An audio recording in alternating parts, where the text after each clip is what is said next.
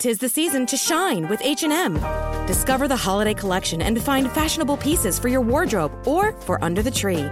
Get inspired and dazzle with this year's glam. From tuxedo styles, bow detailed pieces, impressive prints, and more. From unforgettable looks to unforgettable gifts. With fashion finds to home decor, find it all at H&M.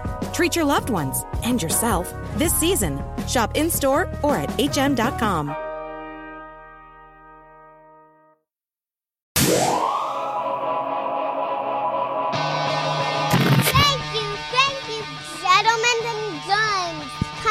Hey guys, brand new podcast, and it's a burner. In the man cave, my mom, my wife, my daughter Isla. Everyone want to say hi? Hello. No one you're not on mic, Isla. Nana? Hello. Body Shots World Tour. We have sold out 14 venues. I think it's 14 venues. These are the shows where we have added a second show. They are on sale right now, on pre-sale. Use the promo code SHOTS to get your tickets. These are the shows we've added a second show to. January 10th, Portland. January 12th, Calgary. 13th, Vancouver. 17th, Toronto. 19th, Indy. 20th, St. Louis. 24th, Albany. 25th, Mash Nantucket. I think that's at Comics or the Mohegan Sun. I don't remember. I don't know where Mash Nantucket is. Where is that? Boston. We've added a third show. Both previous shows have sold out. We've added a show on January 27th. That's Sunday. Atlanta, Georgia at the Tabernacle. February 9th, we've added a second show. Tampa, the 15th of February, we've added a second show. DC at the Lincoln Theater, we've added a second show. March 14th. The 16th in Glenside, Pennsylvania, a.k.a. Philly, for those of you who don't know, added a second show. On the 22nd in Utah, sold out. The 23rd in Denver at the Paramount, we've added a second show. Minneapolis, we've added a second show. On the 31st of March, Manchester, Glasgow. Glasgow's gotten moved to a bigger theater. Stockholm sold out. Manchester sold out. It sounds like bragging, but it's not bragging. I'm very, very happy, very proud. You should be. I'm very proud. I'm very shocked. I'm very grateful. Thank you, everyone. Sounds like bragging. It's Isla. Gratitude doesn't sound like bragging. I want people to know that they can get their tickets now because a lot of people were upset online that they didn't get a chance to get their tickets. So we've gone on pre-sale again today, Wednesday. Use the promo code SHOTS to get your tickets for those second shows added. And then we'll see you on the road in 2019. I'm super excited. We're adding dates. Yes, we're adding dates to Australia and New Zealand. They have not been added yet. They haven't been announced yet. We haven't finalized things for the tour, but that is the Body Shots World Tour. Go get your tickets. All those other venues are close to selling out. I'm not certain I'll add second shows in those. I don't know how that works. I know you want to have enough lead time to sell the second show, and I think we were on the fence with the last 3 shows going all right, so get your tickets. Go to burtburtburt.com. Yeah. I'm coughing like What's crazy. with the coughing? It's a Santa Anise. I was going to say it's that. the allergies. You're not on mic, Isla. If you're gonna say something, whisper it into Nana's mic. I sneezed a lot. We should turn this around for the two of us, Anything else happening? Anything else new to talk about? What? Some pajamas. This is my wife's territory. Dan, why don't you tell everyone what's going on? On the website, burtburtburt.com, secret time pajamas. Pajamas. Mom, do you remember the pajama story? Yeah, From his I special. lived it. And actually, it was one of the funniest family times we had. And I remember thinking at the time, God, I wish we had been videotaping it. Of course, I don't know how many years ago it was, whether they even had videotapes invented then. Yeah, they definitely had videotapes. Well, I mean, I didn't know how to use them. And I remember thinking that was so funny. No one would ever believe how funny it is. And actually, I don't remember the actual details of it, but when you tell it, it almost makes me cry laughing, remembering how funny it actually was. But I think you tell it better than it actually happened. Yeah, that's how stories work. I know. He usually does. Yeah. He does embellish It it, was a little so- bit. I didn't embellish that at all. No, that one you didn't actually No, you embellish at all. couldn't. I No. thought Al Kreischer was going to have a heart attack. Yeah, when Laughing. Al laughs, when Dad laughs, your high pitched squeal. Yeah. His is higher. Dogs come out of the woodwork, and his little eyes squint up, and he has this. And you're almost embarrassed. I know it's really, you're embarrassed to be seen with him. The first He's time so I ever goofy heard looking. him laugh is when I pissed on the Maddox dining room table. The first time I ever heard him laugh like that. Like, I never made him laugh like that growing up. Like, I never made him laugh. Yeah. Nobody made Dad laugh. Yeah, and then the first time I made him laugh like that, we were by you remember that hook we used to keep the keys? Yes. We were by the hook where you kept the keys, and I came home early from the Maddox house, and he goes, I thought you were going skiing. I said, I had to leave early. And I had told Mom already what had happened. He goes, your mom said something happened. What happened? I said, How did you "Nothing." tell your mom? Did you call her? I stopped I bought a Phillies hat. I remember this so clear. I was driving home. From where? From the Maddox in Orlando. Uh-huh. And I pulled over at a Chevron or a Shell. Maybe, I think it was Chevron. Wherever we had a gas card. No, it was an Amoco. Yep. We had a gas card for an Amoco. Mm-hmm. And I filled up with gas, and I got on a payphone. And I called my mom, and I said, I'm coming home. And she was like, why? And Mom was someone you could always tell everything to. Yeah. And I was like, well, apparently I got drunk last night and pissed on the Maddox dining room table. And she was laughing so hard. And she said, wait, what? And I went, I don't know, Mom. I don't really remember it. But, like, I guess in the middle of the night, I woke up, sleepwalked, peed on the dining room table. And then, so when I went out for breakfast, and she's dying laughing. She's like, you ate breakfast at their house? I was like, yeah. And I guess she had said to Dad, Bert's coming home and was laughing so hard, but I can't tell you. And so when I got home, I was standing right by the keys where we used to keep the keys in the kitchen. And he goes, "Oh, you're going skiing?" And I said, "Yeah, I came home." So your mom said something happened last night. What happened? I said, "I don't want to talk about it." And he was like, "Just tell me. Just tell me. Just tell me. Did you get arrested?" And I go, "No, Dad." And he goes, "So DUI? What happened?" I said, "No." And he goes, "What? Why can't you tell me?" And I said, "Dad, it's not that big of a deal." He goes, "Tell me what happened. You should be skiing there, though." Dad's getting worked up. And Mom's laughing, and she's like, "Just tell him." And I go, "I guess I peed on their dining room table." And I guess. I thought he was having a stroke. I'm not even joking. His eyes closed, and he went, "They just built that house. They just built that house. They just built that house." He kept saying, "They just built that house. You peed on their dining room table. They just built that house." I really thought I thought I was gonna get in trouble. I thought there was and by the way, I was like moving to New York. Yeah. Well, Bert, peeing on someone's dining room table is so far out of what you expect your son to say he did. I mean, farted in front of them. Yeah. Spilled a Coke. Right. Peed on the dining room table. When I sat up, when I missed got up, the toilet. One thing. Aimed for the dining room table is bizarre. When I got up to have breakfast that morning, Danny Dolgar, I think that was his name. Danny Dolgar was sitting at breakfast. Who is he? He was Casey's boyfriend. Who's Casey? Casey's Kristen's Sister? Okay. Casey, Danny, Kristen, and Joey. That's all the Maddox. Who's Joey? Joey's their brother. Okay. Well, I don't know these people. They were all, oh, here comes Georgia. They were all sitting at the breakfast table. Mm-hmm. When I sat down, Mrs. Maddox was not looking at me. Mr. Maddox was filling the boat with gas, and it was silent. And Danny Dolgar goes, "How'd you sleep last night?" And I was like, "I'm going home." And I just got up and got my car and drove home. I was so embarrassed. Well, but you didn't know what was going on. I knew what was going on. Oh, you remembered peeing on their dining room table? Kristen had come into my bedroom, so I was in the guest bedroom. First thing in the morning was like, "Did you pee on my parents' dining room table?" And I was like, "No, I didn't pee on your parents." I'm like, "I'm 24 or 25 years old. I don't pee on tables. I've never peed on a table in my life." She goes, "That's what I thought. My dad said that he walked in on you peeing on the dining room table." And I go, No, your parents don't like me. That's what it is." She went, "Yeah, I know. I'm sorry. It's crazy. Like, they said that they walked in on you peeing, and he woke me up in the middle of the night, and then there was like some water on the table. You must have spilt your water on the table." And then I was like, "Wait, what?"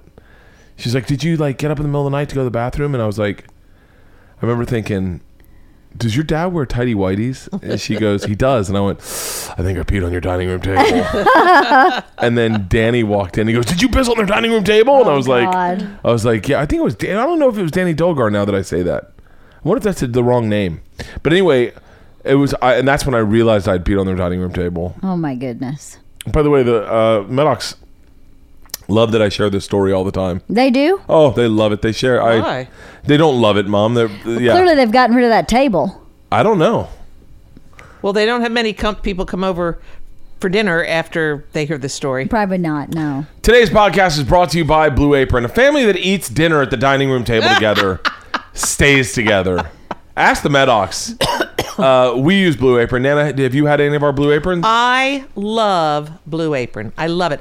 I never knew what to do with cumin, turmeric, ginger. I know what to do with cilantro. Throw it out. But I never knew what to do with that. And when, you get this recipe and all of a sudden you're like, that's why something tastes so good. I never knew to use that. So I absolutely love it. Last night, Leanne made biscuits and chicken. Chicken and biscuits, yes. It was a Blue Apron? Yes. It was fucking phenomenal. I just had it for really lunch. Good. Wasn't it good? It was great. Isla, did you like what Mom made last night for dinner? She ate the chicken and the carrots. Oh, really? But it also had squash and onions. And what was that big vegetable inside it? Squash? Was it squash? Yeah, it was a squash. It Isla, wasn't go take care yellow of that dog. squash. It was a different squash. Put her out. She could be the one picking her out. Okay, go take care of her. Here's the great thing about Blue Apron is you can cook these meals in 20 minutes or less. They're inexpensive. They're always going to be under $10 per person, per family. We have the 4-person meal plan. And the thing that's changed our lives is eating together. I love eating together. Even last night, I had to do with Something's Burning, so I knew I was going to eat last night. Mm-hmm. But we all sat while everyone tried the chickens and biscuits. Mm. And Isla did love it. Isla did love it. Georgia loved it. Yeah, Georgia wolfed it down. Yeah. Well, do you know what is another thing that is fabulous about Blue Apron? What's that? It's portion controlled. It is, yeah. So you lose that sort of does not speak well for how much I eat, but when we're on Blue Apron, you're limiting your portions. You can depend on what calories you're getting, and it's easier to watch your weight. Yeah, if you're one of those people like me who goes, we're making pasta, and you make fucking a pound of pasta for 2 people. Yeah. No, this isn't this. No. Whatever they make you eat. You end up eating. It's legit 4 portions. It is. There's very, very rarely do we have leftovers. And it doesn't mean that we're wanting. We're not. No, it's you're just not. the right amount. It's perfect. Skip the meal planning. Get straight to the cooking with Blue Apron. Get rid of the grocery list. Let Blue Apron do the meal prep for you. Choose your recipes based on our schedules. What? Anyway, here's a call to action, guys. Go get this week's menu. This week's menu is potato, basil, and pesto pizza, sweet stir-fried chili chicken, seared steak, and homemade steak sauce. Isla, which one do you think you'd like the best? Or seared beef dumplings and jasmine rice? I know you're gonna like the jasmine rice. Ow. Which one you like, hon? That one. I can't read it. Seared beef and dumplings and jasmine. I told you, I knew my daughter. I like dumplings. Check out this week's menu and get your first 3 meals for free at blueapron.com/Bertcast. That's blueapron.com/Bertcast to get your first 3 meals for free. Blue Apron, a better way to cook.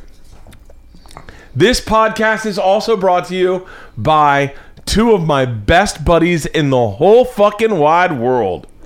The Bonfire with Big J. Okerson and Dan Soder. You're so goofy. That's what it sounds like. The Bonfire. The Bonfire. Brought to you by Big J. Okerson. It's one of my favorite radio shows to do. I'm going to read their copy and then I'm going to tell you what I think you should do. It's been a radio show on Sirius Comedy Central Radio for over 3 years. 3 years? Oh, I remember when they were just one day a week. And now they're releasing their favorite clips as their very own Comedy Central podcast. They figured, hey, if our show's going to be bootlegged, might as well make it official. So now download the best of the Bonfire whenever you find your podcast. Check out some of their latest best episodes featuring Nick Foles, Michael Che, Neil Brennan, and Andrew Dice Clay now, along with Bert Kreischer and The Machine. Bert Kreischer, come Come join Big J and Dan as they let you into the life of two stand-up comics with dad issues. Actually, a whole crew with dad issues. It's the best of the Bonfire. Subscribe now. The Bonfire with Big J Okerson and Dan Soder on Apple Podcasts or wherever you get your favorite podcasting apps. You can also listen to The Bonfire every Monday through Thursday at 6 p.m. Eastern, 3 p.m. Pacific on the Comedy Central channel On Sirius XM. Do you know whose voice I'm doing? Mine. Kyle Kinane's. What? Kyle Kinane does the voice for Comedy Central. Oh, no This has way. been a little bit all over the place. What do you want to say, Isla? want microphone. Here, come lean over and get it. It won't stretch any further. Can't wait. Isla, you're killing time here. Just say what you're going to say. Hi. Oh, Lord. Today's podcast is a great one. It's with Justin Wren. If you don't know who Justin Wren is, he's a mixed martial artist. He's also a humanitarian. He builds wells in Africa for the pygmies. I don't know if that's racist to call them the pygmies. Anyway, he's also got an anti-bullying campaign that we talk about that is all going through his nonprofit, Fight for the Forgotten. Go to fightfortheforgotten.org if you want to donate money. $6 a month can change the life of one person over in Africa on the Congo, one of the pygmies. It gives them clean water. $6 a month. That's one person. That's a couple Diet Cokes. What's the matter? What are you doing? You just change a person's life. One of the pygmies. Just one of them, though. One of the pygmies. maybe more than one. No, it's one pygmy for $6 a month to get clean water. You're sponsoring one pygmy. Yeah, one Well, pygmy. that's what Sally Struthers Struthers does. You only have to help one kid not starve. Justin Wren. true, that's Justin true. Wren is they call him Big Pygmy. Isla met him today. Can you imagine he got bullied in grade school? Which one? The fucking guy that looked like the Viking. Oh yeah. He's nice. Yeah, he's a great guy. I first heard him out on Rogan. This podcast gets a little awkward at the very beginning because I listened to Rogan's podcast with him and Rafael Lovato Jr. last night. I was unaware that there were two people on the podcast. I thought it was just Justin. So everything everyone said I attributed to Justin, which I was like blown away by. But so you'll hear that at the very beginning of the podcast. When I start talking to him about being the first American champion in jiu-jitsu, and he's like, I think that's Rafael. And then I go, no, it's you. Your dad was in. And he's like, you'll hear it. It's uncomfortable. But we switch speeds very quickly and go on to have a fantastic 2-hour conversation about him getting bullied, him growing up, getting into wrestling. I was going to say professional wrestling. Getting into wrestling. And then becoming a mixed martial artist. His sobriety. His finding the pygmies, and now his bullying campaign. And then we talk about working out. It's a great conversation. You're going to love this podcast. By the way, I think this week we're going to release 2 podcasts. I think we're going to have a second podcast coming out midweek. So enjoy it all. It's all free content. I hope you will love it. I hope you enjoy it. Share it. Give $6 a month to save a pygmy, Leanne. Just one. Just one. But have a great week, everyone. Body Shots World Tour. Go get your tickets. BurtBurtBurt.com. Secret Time Pajamas. Do you like that, Leanne? I do. Today's podcast, Justin Wren.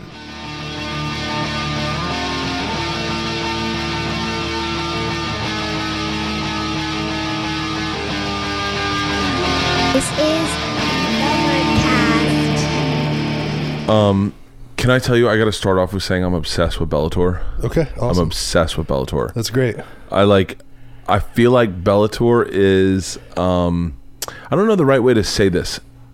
As a layperson's fan of MMA, which I would say I know more than the average person, simply from my listening to Rogan's podcast. Right.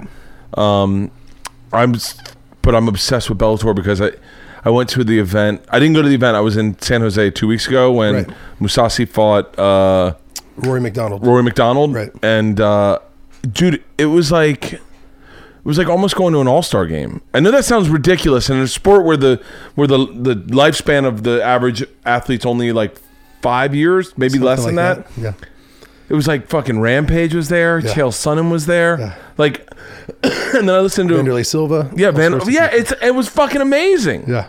And then I listened to you on Rogan yesterday. I'm gonna fucking make you revisit some of that interview because it was the best interview you've done on Rogan, in my opinion, yet. Because I didn't realize your history with jiu-jitsu.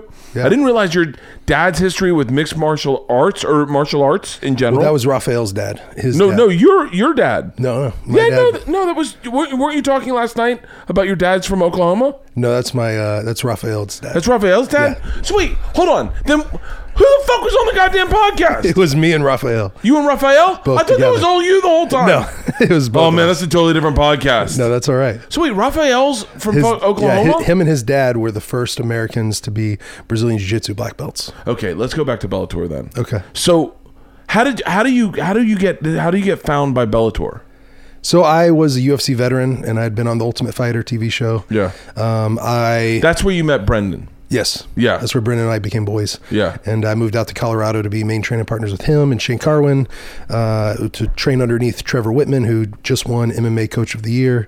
And just a bunch of studs were out there in Colorado. People like Rashad Evans were coming through, George St. Pierre. We kind of had this relationship with TriStar out of Montreal. And then Greg Jackson's academy out of Albuquerque, and people would come to Denver to be at the high altitude. Really? And so it was just a fantastic training camp to be part of. And so, yeah, I was kind of the young gun. I got into fighting professionally at 19 years old. I'm 31 now. But I had 5 years where I took off some time and went to the Congo, did work there. I'm fascinated by how that even transpired. But I want to get to that. But Yeah. I'm fascinated with Bellator. Yeah. I'm fascinated with Bellator because I feel like what they're doing right. By the way, I know nothing. Okay. Okay. But what they're doing right, the UFC is doing wrong. I agree. Okay. I agree. So now, you tell me your opinion first. Where do you see the? I see Bellator putting fighters first. Yes. Fighters first and their best interests first, and treating you like a real person and not I support the UFC too because they're the biggest guys out there. Yeah. I love a lot of the fighters. I love a lot of the staff. I love Joe. I love a lot of people there. But you can get lost in the shuffle and you can be treated kind of like cattle, if that makes sense. Well, it bums me out because I see people get phased out too quick. Yeah, phased out too quick. And then also it's just, you can be the champion of your division. You can be the champion. Joe and I were talking about it yesterday on the podcast with Raphael, how Tony Ferguson, had a work-related injury. He's there on set for, I think it was Fox, talking about the UFC. He tripped over some cables and cords, tore his knee, and he's just on a killer win streak, and he gets his championship belt taken away from him before he can even rehab, before he can even do that, just because they want to keep shaking stuff up. So he got stripped of his title, I think unfairly, unjustly. Joe thinks that as well. Yeah. And then you can be the champion, and I think that if you're in renegotiations, that's whenever you see champions start having their names tarnished, and people start talking trash about them in the media. So like UFC staff does. Yeah. So Bellator is different in the fact that they're making it unique and fun. They're kind of bringing back the Pride style days, Pride fighting. So for because I think anyone listens to my podcast, if they know MMA in general, they're kind of like, oh, I already get that. But I feel like I get a lot of listeners who go, I'm fascinated by MMA, but I get lost in in some of the history of it. So Right. the UFC started with the Gracie brothers, Yep. starting that company, 1993. and basically coming up with the idea of the Octagon. Right. But before that, There was Pride. Pride and Yeah. K1. K1 was kickboxing. Yeah. So, and Pride was MMA. And Pride was in boxing rings in Japan. Yep. By the way, I am guessing a lot of this. Okay, you're getting it. This is when I say I'm a lay fan. I kind of know, but that, and then now this is where I start to get really off. Okay. Pride also had problems because some of the fights were fixed. That's what they say. Allegedly, Allegedly, yeah. some of the fights are fixed. None of that has been proven, I don't think. There might, if people dig into it, there might be one that was fixed, and that might have been between the two fighters. But that's even slipping my mind who it was. Yeah. That it was all allegedly. There was the Yakuza helped run Pride. Who's the Japanese guy that is such a, by the way, I'd love to see him fight in Bellator. I think he might be too old, but Sakuraba, is that who you're thinking of? What's his first name? No. Sorry. Fucking big motherfucker. Tattoos on his neck. Lives in Japan. Dialed in with the Yakuza. Oh wow. Osas, not. I know him. I actually know him, and his name's slipping my mind. Where the fuck are you, Austin? But like I listened to those stories about K1, and then that was where there was the great man. This is why I don't host an MMA podcast. There was that great wrestler who Mark Coleman and Kevin Randleman both were really great wrestlers, and they fought in Pride. They did, and then that's where Fedor became a legend. And people will say that some fans will say his fights were fixed. They weren't. His fights, they gave him some very interesting matchups. Fedor was the fucking Russian, right? The Russian that was 30-0 with the mouth guard with the teeth. Nope. Who's that? Do you know what I'm talking about? I know. There's been several guys that have had mouth guards. There was a string of Russians that scared the living fuck out of me for a period of time. Well, Fedor would scare everybody because he was just emotionless. He was just ice cold.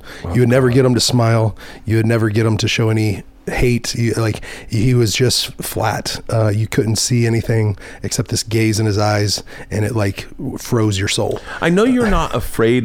Do you get afraid going into a fight? No, just in life. Like, because I'm afraid a lot, but I'm ballsy. Like I'm ballsy. Like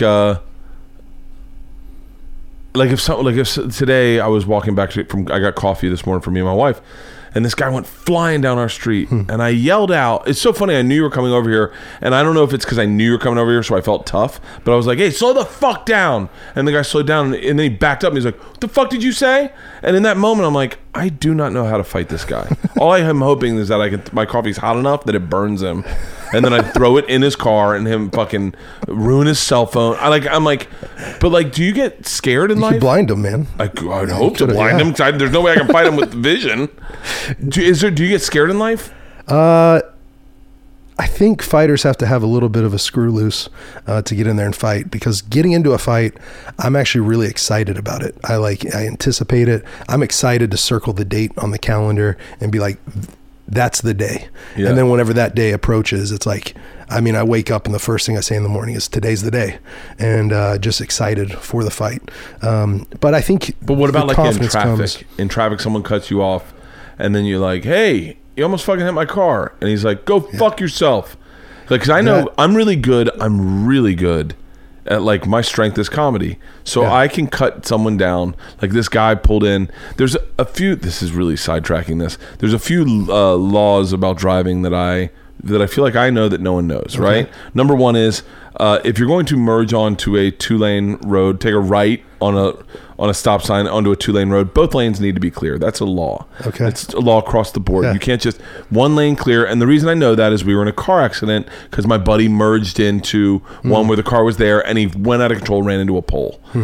And so the cop was like, no, you're at fault. It has to be clear. And that always stuck in my head. So the other day we're on Franklin, and this guy almost hits my car, same scenario, and I honk at him, and he pulls up, and he's like, did you want to say something to me? And I'm like, we're in so much traffic, I'm not really scared, but I know I can hurt his feelings. And I go, hey man, I honk so you were gonna hit my car. He goes, no, I wasn't.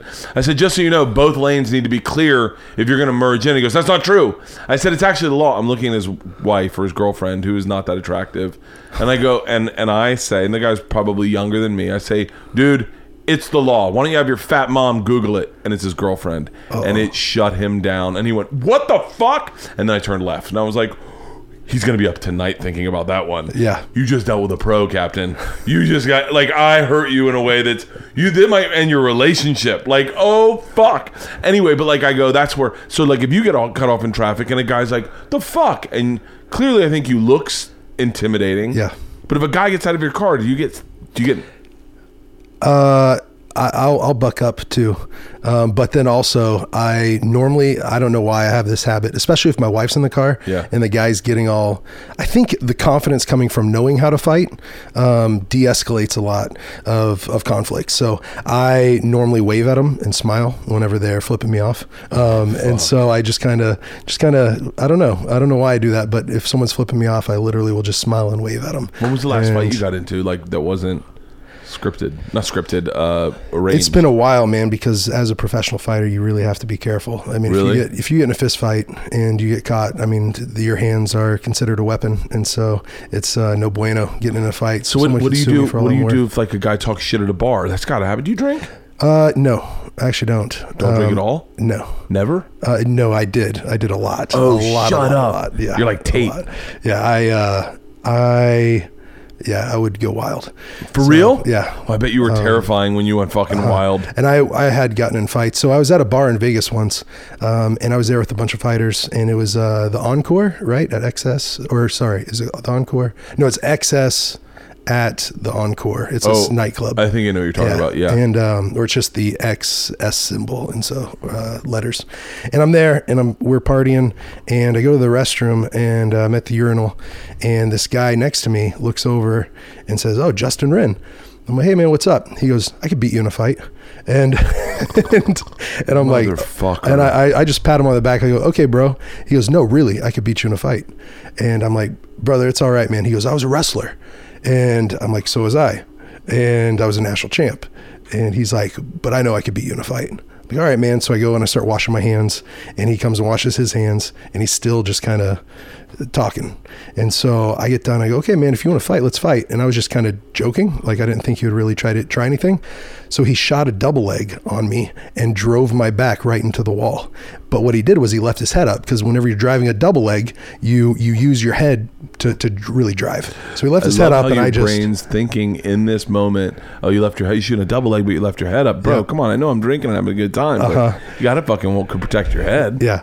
So I just sunk in the tightest guillotine choke I probably ever have on somebody, and in about 3 to 5 seconds he was just completely out, but I was still holding him up. So I let him go, and he folded where he was laying on his arms, both arms underneath him, and he was just snoring. And I walk out, and my buddies are like, "You look flustered, what's going on?" I go, "Man, I just got in a fight in the bathroom." They're like, "What? No way." And so we ended up leaving right after that, but it was pretty wild. So those kind of fights can happen. So that's why I kind of have avoided bars for a little bit. So wait, did you have a day that you go, "I'm done drinking today"? Yeah, it was 8 years, 4 months. No, 8 years, 5 months. And you have the app on your phone? No, 11 days ago. I just know it. Oh, really? So Cinco de Mayo of 2010. So I wonder respective to, like, I talked to Greg Fitzsimmons last night, and he was like, "No, I quit drinking New Year's Day." Like, I wonder how many days, I wonder how many people have their sobriety March 18th, the day after St. Patty's Day. Oh, yeah. I wonder how many people get it on Cinco de Mayo. Wait, what was do you mind talking about it? Yeah, absolutely. So I just got to the point to where I couldn't handle it. I became an alcoholic in a bad way, where it was just... How old were you? I was 23. Before you did Ultimate Fighter? No, I was on the Ultimate Fighter when I was 21, 22. So wait, okay, so it was a while after. back. So you were drinking on Ultimate Fighter? Yeah, I had a hardcore oxy addiction. What? So yeah, man, it was bad. Shut the fuck up. I would piggyback everything.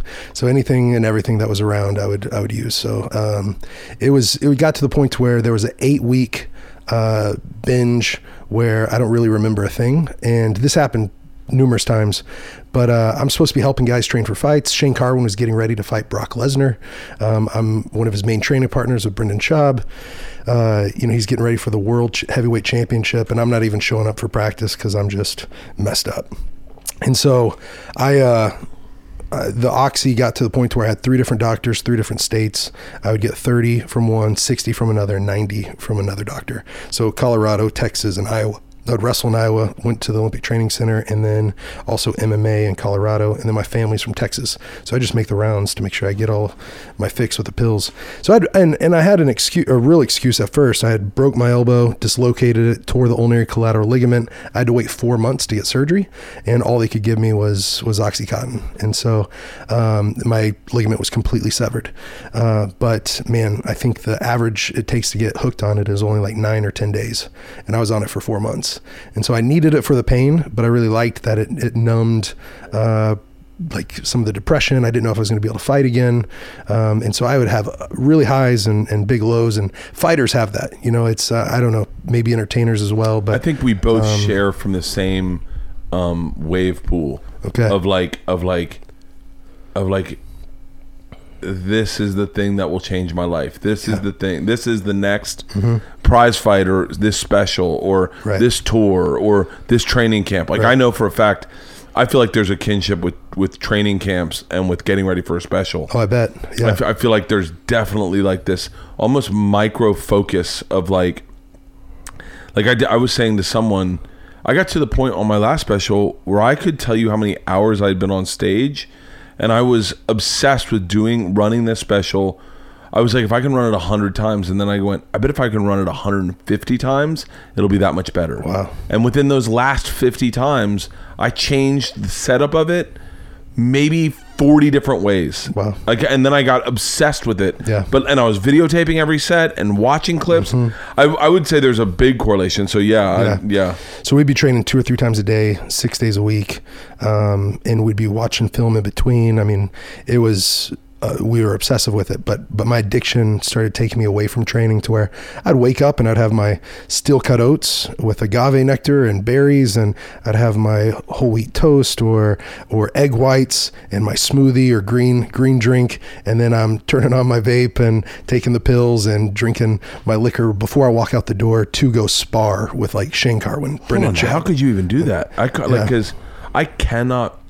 Once I drink, I'm done for the day. Yeah. I take that back. I used to be able to get on my treadmill with a box of wine. It would be like it was, and I don't know why, but it was just, I could do it. It was like I'd walk and just drink wine and watch guys, diners, drive-ins, and dives. Right. And I could just drink wine and be fine. And then I'd get off and I'd be drunk, but I'd be sweating. But how could you drink? I think I got chemically dependent on the pills, and then I would just, I don't know, something about having a drink with it and having, just piggybacking stuff would make the pills a little bit better. Could you work out on pills? Really? Yeah, I could. I remember my fight, on the finale of The Ultimate Fighter, I was using right up until day of weigh-ins. And so, I mean, it was bad. I was chemically dependent on it to where, eating with a fork, food would fall off the fork because my hands were shaking if I was trying to get off, right? And so it felt like I would either sweat through the bed or shake the bed off the bed frame almost because I was shaking so much. And so it just drive me right back to the pills. And so the rock bottom moment for me before Cinco de Mayo of 2010, I got a voicemail from my best friend. I was basically a missing person for 8 weeks. My parents had broken into my house.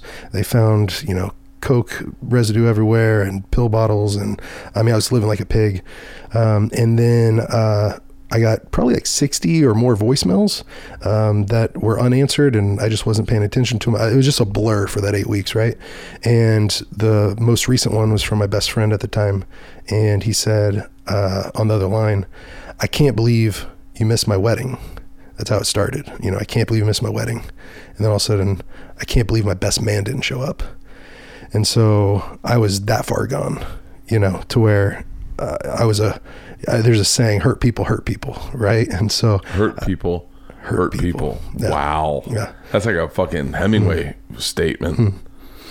So that's where I was. I was a hurting dude with these addictions and depression. Where was the hurt coming from? I think it came from my childhood, honestly. Really? Yeah. My childhood dream was to be a MMA fighter. It didn't fulfill me the way that I wanted to. But the reason I even found MMA was I actually grew up getting very, very heavily bullied. Dude. Yeah. I was bullied, but I was bullied in like a like I don't think anyone would see me as being bullied. Okay. But I was definitely, I have a weird trigger of helplessness, of when I feel helplessness, it fucking fires me up in a way that I think connects with getting bullied, of when you're helpless and you're getting bullied, Right. and you're like, there's no way out of this. I got to walk right past that table. Yeah. So wait, how were you bullied? Because you're a big guy. I am now. I didn't weren't? have a growth spurt until I was like a freshman or sophomore in high school. So 3rd grade to 8th grade was really bad. I grew up, I had tubes in my ears, and so it was So you hard put to silly hear. putty in your ear when you're swimming? Yeah. Yeah. I did. No, Yeah, Ryan absolutely. Valerius had tubes in his ear. So Okay. did David Valerius. Yeah. So exactly, that's what I had, and I always had ear infections, and because of that, it made it hard for me to be able to talk. And so I had a speech therapist from like kindergarten all the way through 6th grade.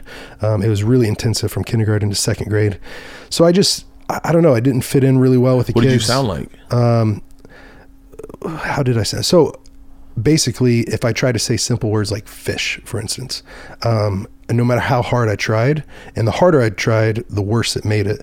And so it would be fush. No matter how hard I tried to say fish, it would be fush, you know? You know what's amazing?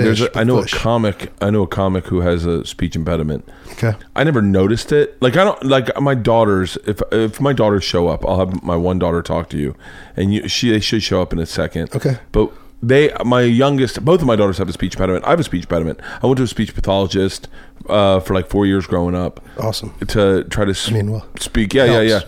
It does help. But I don't notice it. It doesn't register with me. And I don't notice it either. I don't notice it in me at all. I don't notice it in other people either, though. Like I don't really, it just doesn't register. And I was sitting having a beer with this one kid, and he was like, "Yeah, it really fucks with my head because people think I'm stupid." Yeah.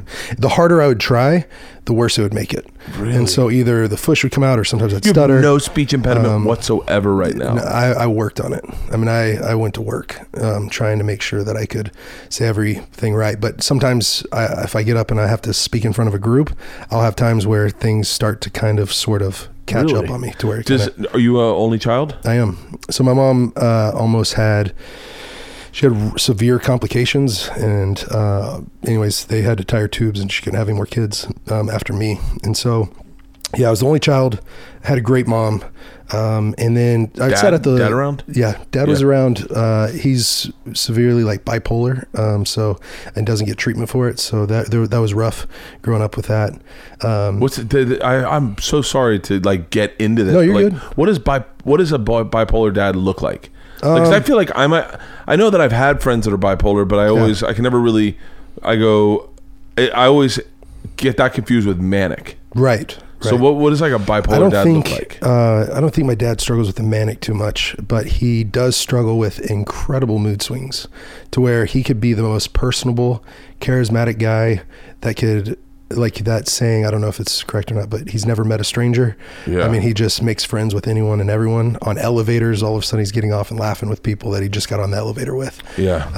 And then all of a sudden it can be a big outburst to where he gets into the hotel room from the elevator and something sets him off to where he's, throwing stuff all over the place.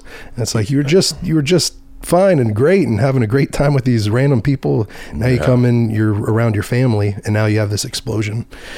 So it's pretty wild. And so for that, I didn't feel like he was a real safe place to go tell that I was getting bullied. And a kid doesn't want to tell their parents that they're not the cool kid at school, or that they don't really fit in at all. That's my biggest fear with my kids is that they're afraid. Like my daughter fell.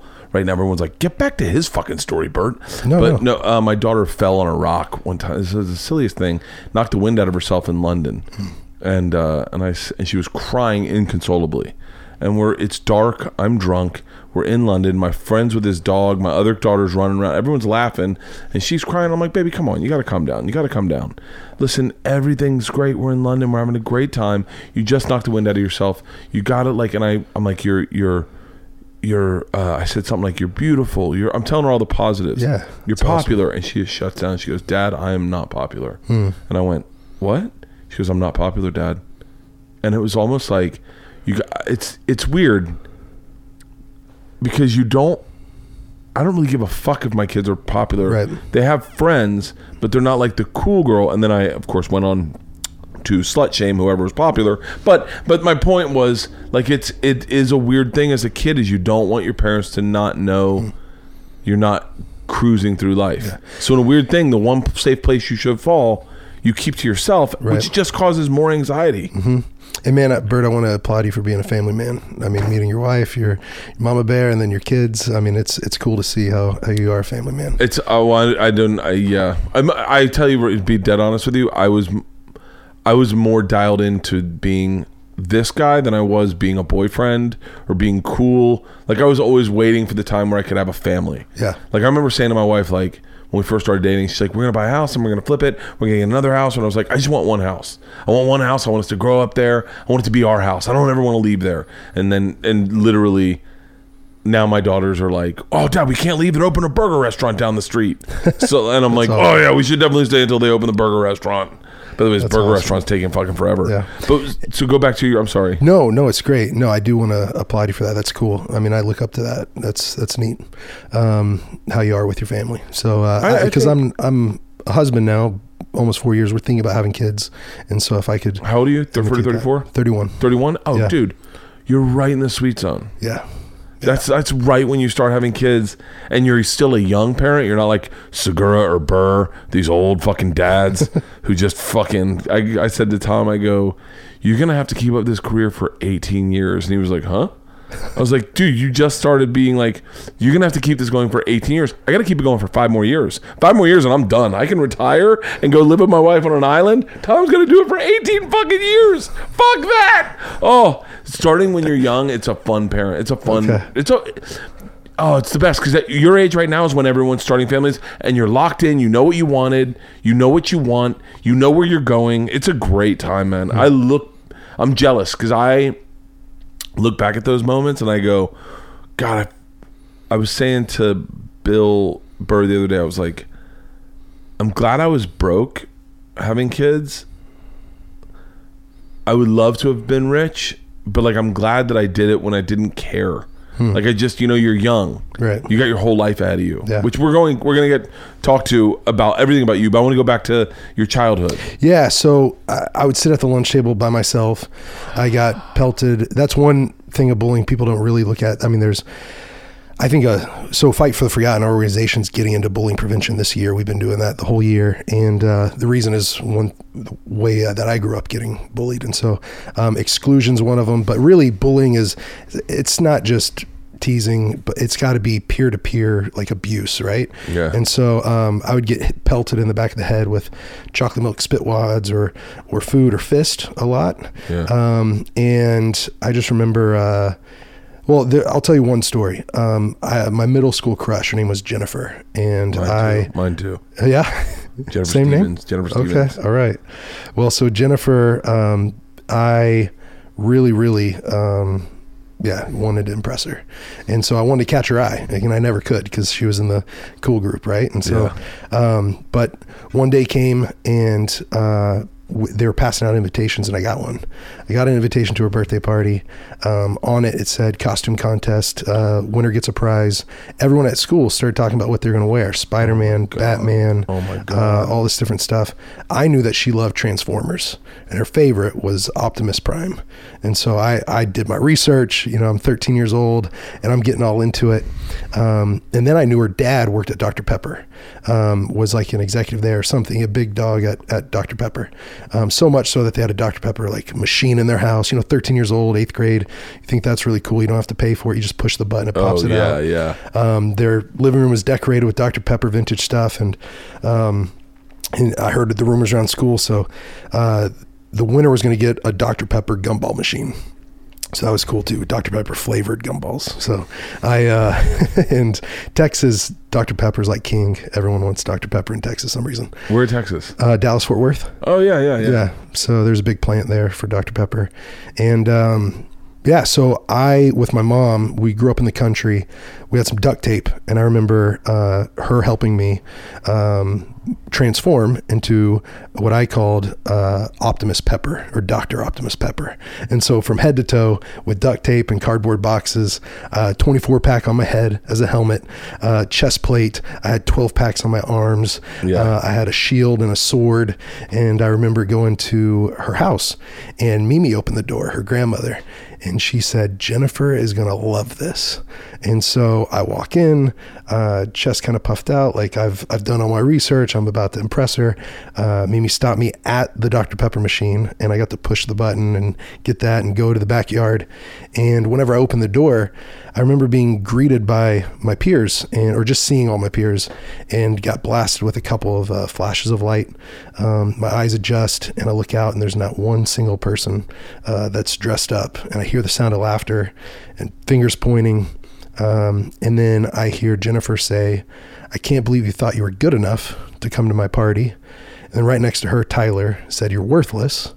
And then right next to, or the other side of Jennifer, was my notorious middle school bully, also named Justin, who organized it. And so he said, you should just kill yourself. And so when he said you should just kill yourself, I was like, it was brutal. You know, you're 13 years old, so you believe the things people say about you. Yeah. And so I remember thinking, like, I'm worthless, I'm not good enough, and really contemplating maybe I should kill myself. And so that's whenever the biggest battle of my life, the biggest fight, I'm a fighter, but the biggest fight I've ever battled was depression and suicidal ideation, for sure. Do you feel like those moments leave like a DNA imprint on you where you go, oh, I'm going to be battling this one moment for the rest of my life? Like, I've got these moments that, in a weird way, like my mom used to call them your nooks and crannies, the things that, the thumbprints that make you into who you are. So I remember I wanted to get on medication one time. I was like, I don't think my brain's right. Like, I think that I'm dealing with a lot of stuff that I can't really figure out. I'd quit drinking, and I'd quit drinking for, I think, total of 8 months. But in the process, I was like, I think I'm still having anxiety really bad. And my mom's like, oh, honey, those are your nooks and crannies. That's what makes you an artist. By the way, this is the worst fucking advice you could ever give to any human being. So if you're dealing with something and you want to fix it, just fucking fix it. And so my mom and dad, and then my dad was like, you should just start drinking again. And I was like, oh, cool. And so I just did that for the next fucking 15 years. But like, do you feel like those things almost stamp you with depression when... I think that it sets you up for a lifelong battle of times and periods, but it's an indicator that it could be something that follows you for the rest of your life. But now I want to use it as a way to encourage kids that are going through the same thing now, because how do you find that? How do you bridge that gap though? Like, how do you get to that kid who's alone at a lunch table? Yeah, I don't know if you just saw, but I did this, and it follows me. I pull on my shirt. Dude, can I tell you, 9th grade, I don't know his name, I won't say it. Okay. And I won't say the other guys' names. 3 of my friends were making fun of the kid who was pulling his shirt. Yeah. And what he had was, he had a stomach nipple. He had pulled his shirt so much. And I saw it from I was like, that's really interesting that you noticed that. I didn't even notice that. But my 3 friends were like, yeah, that's what fat guys do. By the way, I do that all the fucking time now. Yeah, I do. I've never once put on a shirt and not fucking stretched it with both arms. Just I do that every time. I did it this morning. Dude, I do it to every shirt. Yeah. Why don't they just make extra larges a little bigger? And I'll feel a lot better about myself. Right. But the tugging the shirt. I would do that tugging because the kids would pull my shirt up and slap my belly, pink bellies, and twist on my nipples in front of the girls. And so it's just been this lifelong thing that's followed me. I've tried to stop it being a habit, and then I'll do it, and then I'm like, freaking stop. But no one, everyone sees you as just an alpha. Like, everyone looks at you as like a fucking straight up alpha. Like, but it took me winning 2 national championships in wrestling before I could finally take my shirt off at the pool. Before I could take my shirt off at the pool, I had to win 2 national championships. After the first one, I still wouldn't get in the pool. Or if I did, I would wear a t-shirt, and I'm a pasty dude. So I would just say, I don't want to get sunburned. Yeah. And that's why I'd wear the shirt. And sometimes. So then take me from that party with the Dr. Pepper machine. God, that bothers me so much. That bothers me so much as a guy who, I would definitely say I never bullied anyone in my life, but I'd be inaccurate in saying that, because I'm certain I did and didn't even notice that it was affecting someone's life. It's like, last night I was obsessed with this. I was obsessed with the concept that people say, people go, I'm not racist at all. And then I go, yeah, but you're not the one that gets to say that. Like no one gets to say, like if you, that's like me going, I'm a great husband. I don't get to say that. My wife says he's a great husband. Yeah. Like I don't get to go, I'm a great, yeah, everyone's going to say that. And I was obsessed with the concept that you can't go, I'm not racist. You don't get to call yourself not racist. Your actions are affecting other people. Those people get to say, oh no, that person's actually racist. That's how that works. I was obsessed with that last night. Because that woman that said the black kid touched her ass. Did you see that? No, I didn't see that. No, this is a fucking lunatic woman who a young child, an 8-year-old, maybe 9-year-old, happened to be black, walked into a convenience store in New York, and his backpack brushed her ass, and she said, "He grabbed my ass." He's a young black kid. She saw the kid. He's 9 years old. He grabbed my ass, and she fucking called the cops on him. Wow. And then she was like, "I'm not racist." No, you're not allowed to say that. Yeah. You're definitely not allowed to say that. Yeah. Because they get to say you are or you're not. Right. That's your actions speak. So when I say I'm not a bully, I've never been a bully, I can't say that because I don't know how my actions have ever affected anyone. But I do hear that story and I go, what's fucking wrong with those people? Yeah. And So where are they now? And how do we find them? And how do we pay them back? Yeah. How do we just little ways?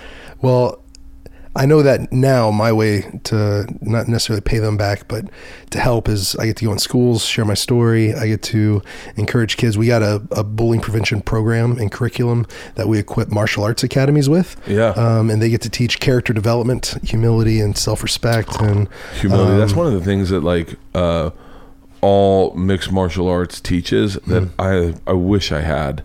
I wish I had more humility. I wish I could be better at like sometimes the things I say in my head are so bad, but it's all about my ego or my self-esteem of me trying to protect myself. But I hear them said in my head and I'm like, well, Jesus Christ, Bert, where are these coming from? And I think just a little bit of fucking self-confidence that wrestling or mixed martial arts gives you would have fucking helped it. Wrestling turned my life around. Really? Wrestling turned my life around because I had 2 Olympic gold medalists that coached me in high school.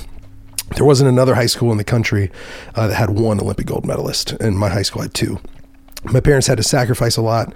They saw my passion for mixed martial arts. I was watching it as a kid, and I said, I want to be one of those guys. What was the first things you started watching? UFC 2 through 9, because the VHS shop that I went to, they didn't have 1 to 10, so they had 2 through 9. Really? Or maybe it was 2 through 11. But anyways, they didn't have first one, so I didn't get to see Hoist Gracie in the first one. But I remember watching them. Yeah. I remember watching them. They came out. Their interviews are so cheesy.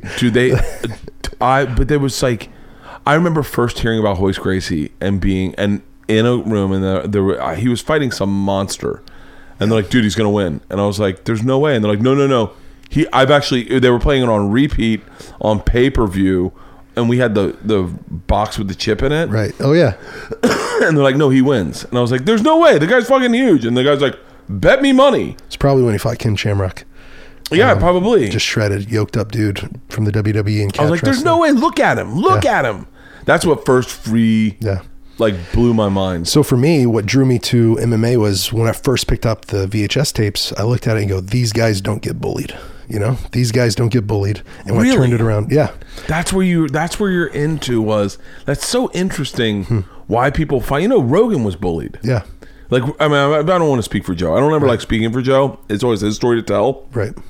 But I know that he was not, he felt bullied and found solace in mixed martial arts. Yeah. I think that's fucking fascinating. So there's 3.9 million youth that are in martial arts in the United States. Probably half of them. When we talk with martial arts instructors and when we talk with parents, it's almost always their kids find mixed or martial arts because they're being bullied. And so if you talk to MMA fighters, probably, I'm just guessing here, but 7, 8, 9 out of 10 were the ones that were being bullied, not being the bully. And so most fighters grew up getting bullied. And so it's a unique thing. Martial arts teaches you, it's an outlet first. Physical, to where you get to sweat out the toxins, physically, but also emotionally, and get that toxic stuff out of you. You get to have an outlet of passion, a focus, a purpose. And it really started to change my life because so in just a few short years, I went from sitting at the lunch table by myself, getting, the laughing stock of the whole school, very premeditated stuff, to transfer it out. I wasn't very good at first when I started wrestling. I won one match by 1 point in my first year of wrestling. So I wasn't very good. And in that one, the guy kind of slipped and I fell on top of him. And so, but I had those coaches. They loved on me. They guided me. They told me to write down my dreams and put them somewhere I could see them. I had a purpose to work towards. I remember they told me write down state champion, and they made me a state champion, or did that, became a state champion. Then I upped it to national champion. I put that above my bed to where when I was going to sleep, I was dreaming about it. When I woke up, it was the first thing on my mind. Wait, get me from the lunchroom to the wrestling mat. Yeah. Like you watch UFC Right. too, and you're like, oh, these guys don't get bullied. Yeah. And then did you just walk into a wrestling practice and like, I'd like to join the team? I was the only wrestler at my high school because I was in Texas. Texas isn't a big wrestling state. Really? And so Oklahoma's huge, but Yeah. Texas, it's normally the high school football coach that's also trying to be a wrestling coach, and he's like reading a book or watching instructionals and Football's huge in Texas. Oh yeah, definitely. I went to Iowa State. I was recruited there, and when I went to the college stadium, I was like, cool. I thought it'd be bigger, and they're like, this is huge, and I'm like, it's like a high school stadium in Texas. Yeah. And so it's football's king in Texas, and so I went from wrestling by myself on a club team and still being bullied at that school to being kicked out, because I went from being bullied and then standing up against a bully, but because it turned into a physical fight, we both got in trouble, and I got expelled from the school. How, in 9th grade? This was in 10th grade. 10th grade? How Yeah. big were you in 10th grade? I was 235. 235, and you've This been big kid. putting up with this kid who probably didn't hit his growth spurt the way he had hoped. Yeah. And he's I just remember that. So there was this time where he was in the bathroom, and there's this kid named Billy, and Billy had some like learning disabilities and stuff, and I don't know if it was autism or what's that other Asperger's or Asperger's, yeah. It was one of those, and he was literally sitting in between the urinal and the wall, and like his shoulders up against the urinal and the wall, and he's just slapping him in the forehead, like backhanding him in the forehead, saying, "You're so stupid, Billy. You're so stupid."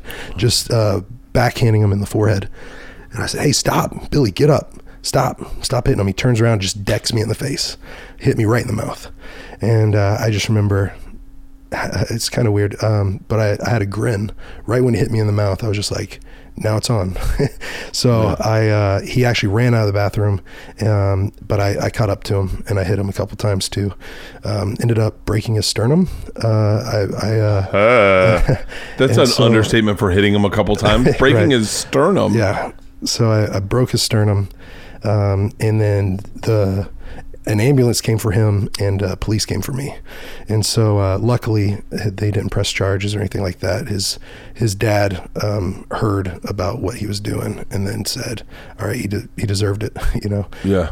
And so, but I still got asked to leave the school. And so my parents made a big sacrifice. They saw my passion for wrestling, being the only kid at the school wrestling. Yeah. And they sent me 67 miles from our front door to my high school's front door because of the two coaches Austin? there. No, it was, I lived in Southwest Fort Worth. Yeah. It was a little town called Crowley. And my high school was in Northeast Dallas.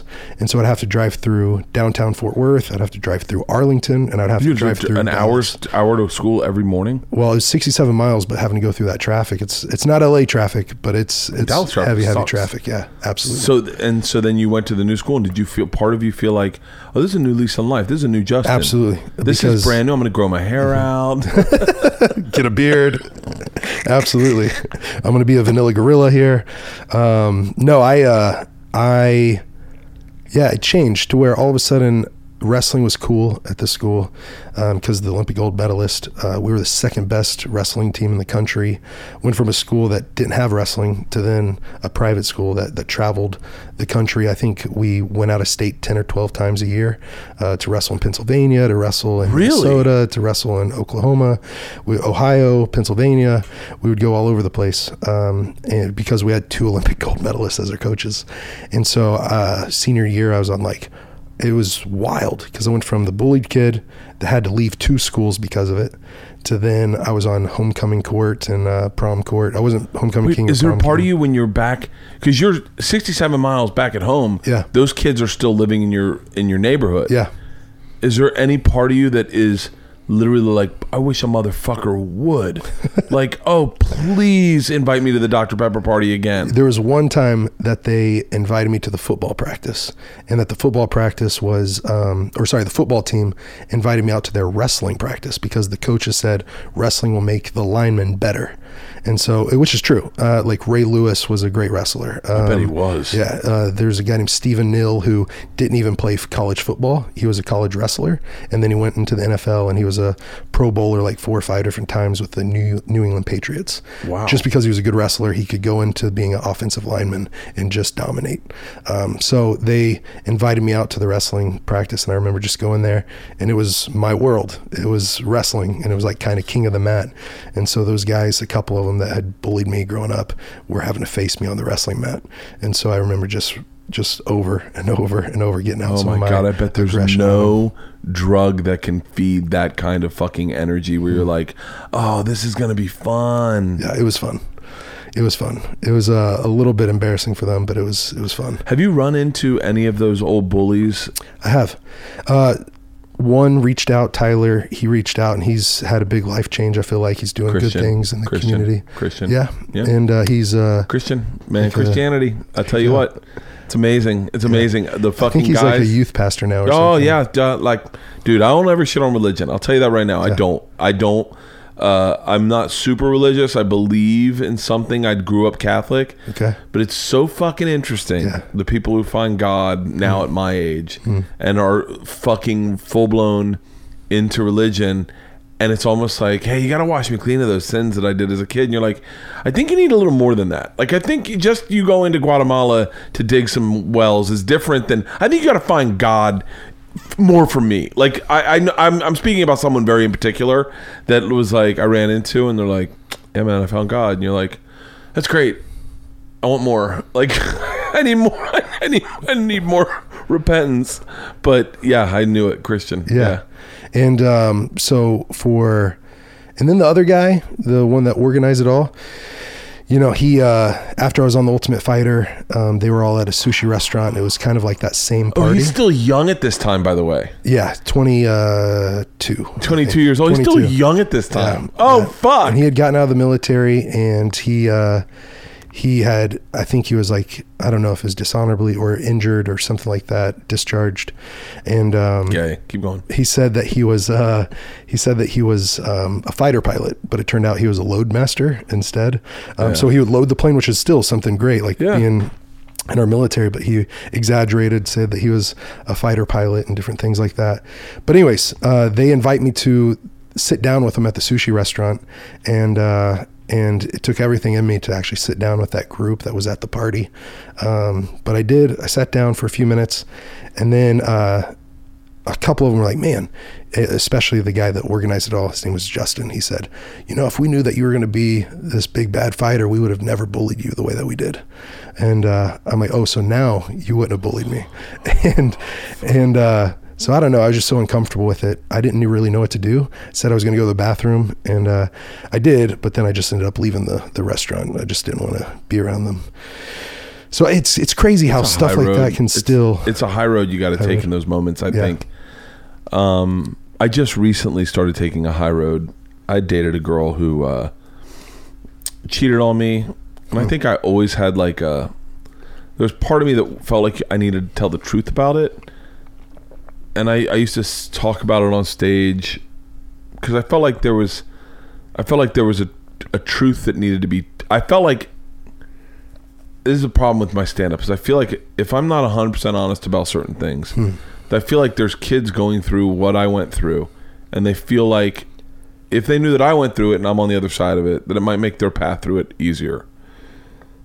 I wish I was being less specific. I wish I was being more specific, but I can't be more specific because I'm just now trying to process it. Right. The whole point is, I got cheated on and I got a venereal disease. And I used to talk about this on stage. And I was trying to be funny, but then recently I went, I'm not really sharing the whole truth because I wasn't the best boyfriend, and maybe I drove her away, and maybe it's not her fault that she cheated on me, and maybe it's not like and then I started going, you know what, I think I should start taking the high road and not talk about it at all.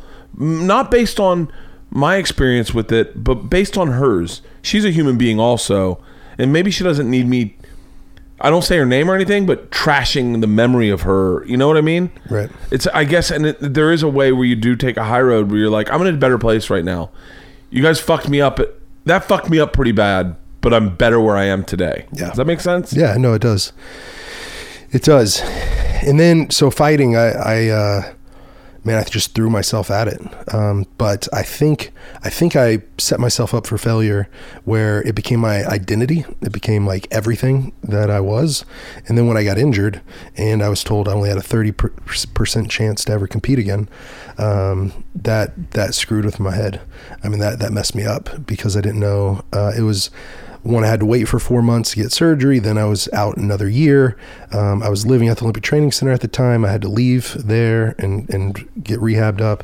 I fell into the addiction, started a downward spiral. And then for me, man, I don't know if you know this, but I went and I lived in the Congo for I do know that. year. I know that. I remember the first time I heard you telling that story, and I was like, what the fuck? Like, what a fucking interesting journey. Like, and I was like, how did he, like, I remember hearing that and going like I used to listen to Rogan a lot when I was on the road for Travel Channel, and I'd hit play and I'd like wake up and hear, and I'd be still listening to it. And I was one of those times I was in a hotel room and I woke up and you were like, wait, I was like, this is going to sound so ignorant. I didn't know pygmies were real. Yeah. No, I didn't either. Yeah. I didn't know they were real. And then I was like, you were building wells for them. And I was like, wait, what? And I was like, hold on, I got to backtrack to how you got there. And then it was the middle of the night and I died, but I've known that story for forever, to the point where if anyone brings your name up, I go, oh, big pygmy. There you go. But how do you get from where you were to there? Yeah. So that's a pretty wild story. Yeah, it's real wild. But I just started volunteering on the around town because, man, my life was just all about me. Jesus Christ! I feel like you're talking to me through a higher power. I just had that meeting I just had. Yeah. I had mentioned something about doing something for a charity and like. Because I feel like my life is all about me. I feel like I am so focused on my path that I feel like it's sometimes, I feel like it's a little easier to go through life when you're doing things for other people, as opposed to, I think it's really unhealthy to just, everything's about you. Yeah. But I apologize, but no, keep you're going. good, man. No, and so I was at a place where I was fighting against people, but I had this idea: would it be better to fight for people? I'm a fighter against people, but let's fight for people. And so I started volunteering at the local children's hospital in Denver. Had to go through like night training courses and get certified and become an official volunteer. And man, that will change. How old are you at the time? 23. 23? Yeah. Jesus Christ, you're so young. Well, man, I'd done a lot at that young age. I mean, not trying to pat myself on the back, but I had like wrestled in Moscow. I kickboxed in Amsterdam. I'd been the main event at the Hard Rock in Las Vegas. I'd been on the TV show. I'd accomplished a lot Almost of the stuff all I your wanted dreams. to. Almost. Yeah. The childhood dream became a reality. Yeah. Then it turned into a nightmare because of the addictions and everything else. And then even that got ripped away from me whenever I hit that rock bottom moment, missed my best friend's wedding. And then I go back to training with Brendan and Shane and a bunch of these guys. And they're all looking at me different. And they all took a vote. And it was 34-1. They kicked me off the fight team. They said, you need to go get help, man. You've got a real problem. Really? Yeah. So it was, I mean, this isn't like pointing a finger back at them. Like there was guys other guys that had problems too, but mine was just so much worse, and so visible, to where they could smell me when I was coming into training and everything else. And, smell the liquor on my breath, or, while we're about to spar, while we're about to punch each other. that it was what I needed. It definitely woke me up. And yeah, so then I heard a quote, and it was, no act of kindness, no matter how small, ever goes wasted. No act of kindness. Yeah, I think that's how it is. No act of kindness, no matter how small, ever goes wasted. Yeah. And I was just like, man, I should start doing something for some people. And, because some people really rallied around me and tried to help me when I was going through the addiction and helping me get clean. So, started at the local, like, rescue mission or like homeless shelter. Anyways, it was helping around at a few other different places. And this is actually, I haven't even shared this with Joe, or on really many shows or anything, but so talking about a higher power, I ended up finding myself in a place, 11 months I stepped out of fighting. And I just wanted to be sober and, like, I don't know. And I started helping different places. And then I found myself in a place where I was broke as a joke. I was getting evicted from the place that I was living because I didn't have a way to pay the bills. I hadn't taken a fight, and that's all I knew how to do. And I found myself in a place where I said a prayer. I said, God, what do you want me to do with my life?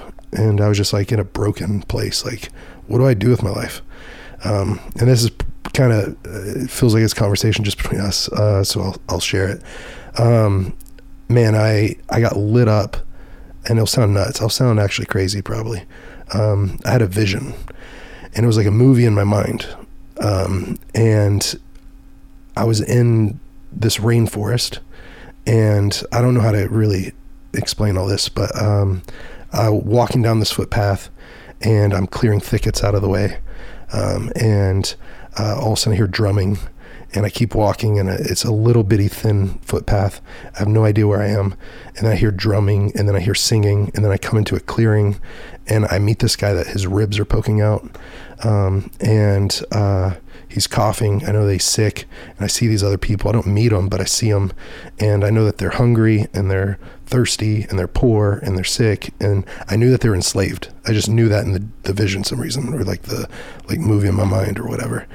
And I'm a big believer in visualization, and bro, I've tried a lot of different psychedelics, and I've seen things before, but this was like unprompted, sober, and it blew my mind because it was so vivid. And I came out of the vision, and I felt like they were forgotten. And bro, I cried more than I've ever cried in my life. Like, I don't know if you call that a little puddle or what, but I just was on my hands and knees, and I was like just sobbing for these people who I don't know who they are, don't know where they are. And 3 days later, I still feel like I'm crazy every day, but I just feel like I have to find out who are these people. And I meet this guy named Caleb, and he was buddies with like Bear Grylls, like the Man vs. Wild guy. Yeah. So he's a little wild. He was like a humanitarian. He had done a lot of stuff around the world doing good works and everything.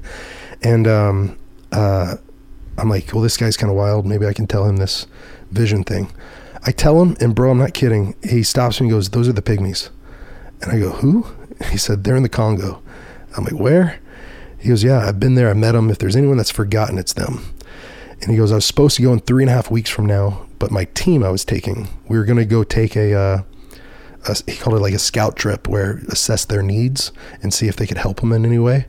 He said, but the rebels took over the airport we were flying into. And so these guys are husbands, they're fathers, they've all backed out. I was thinking about canceling my trip today or tomorrow. He goes, look, if you got a vision, if you go, I'll go. And all of a sudden I'm like, what? Like, this is wild. It was wild, bro. It was wild. I didn't, and I don't share this normally because I know it's wild. I know it's crazy. But Caleb and I went with a buddy named Colin. They saw the piece of paper that I'd written down, like forgotten on it, and underneath like a few different points, like they're hungry, poor, and thirsty, and enslaved.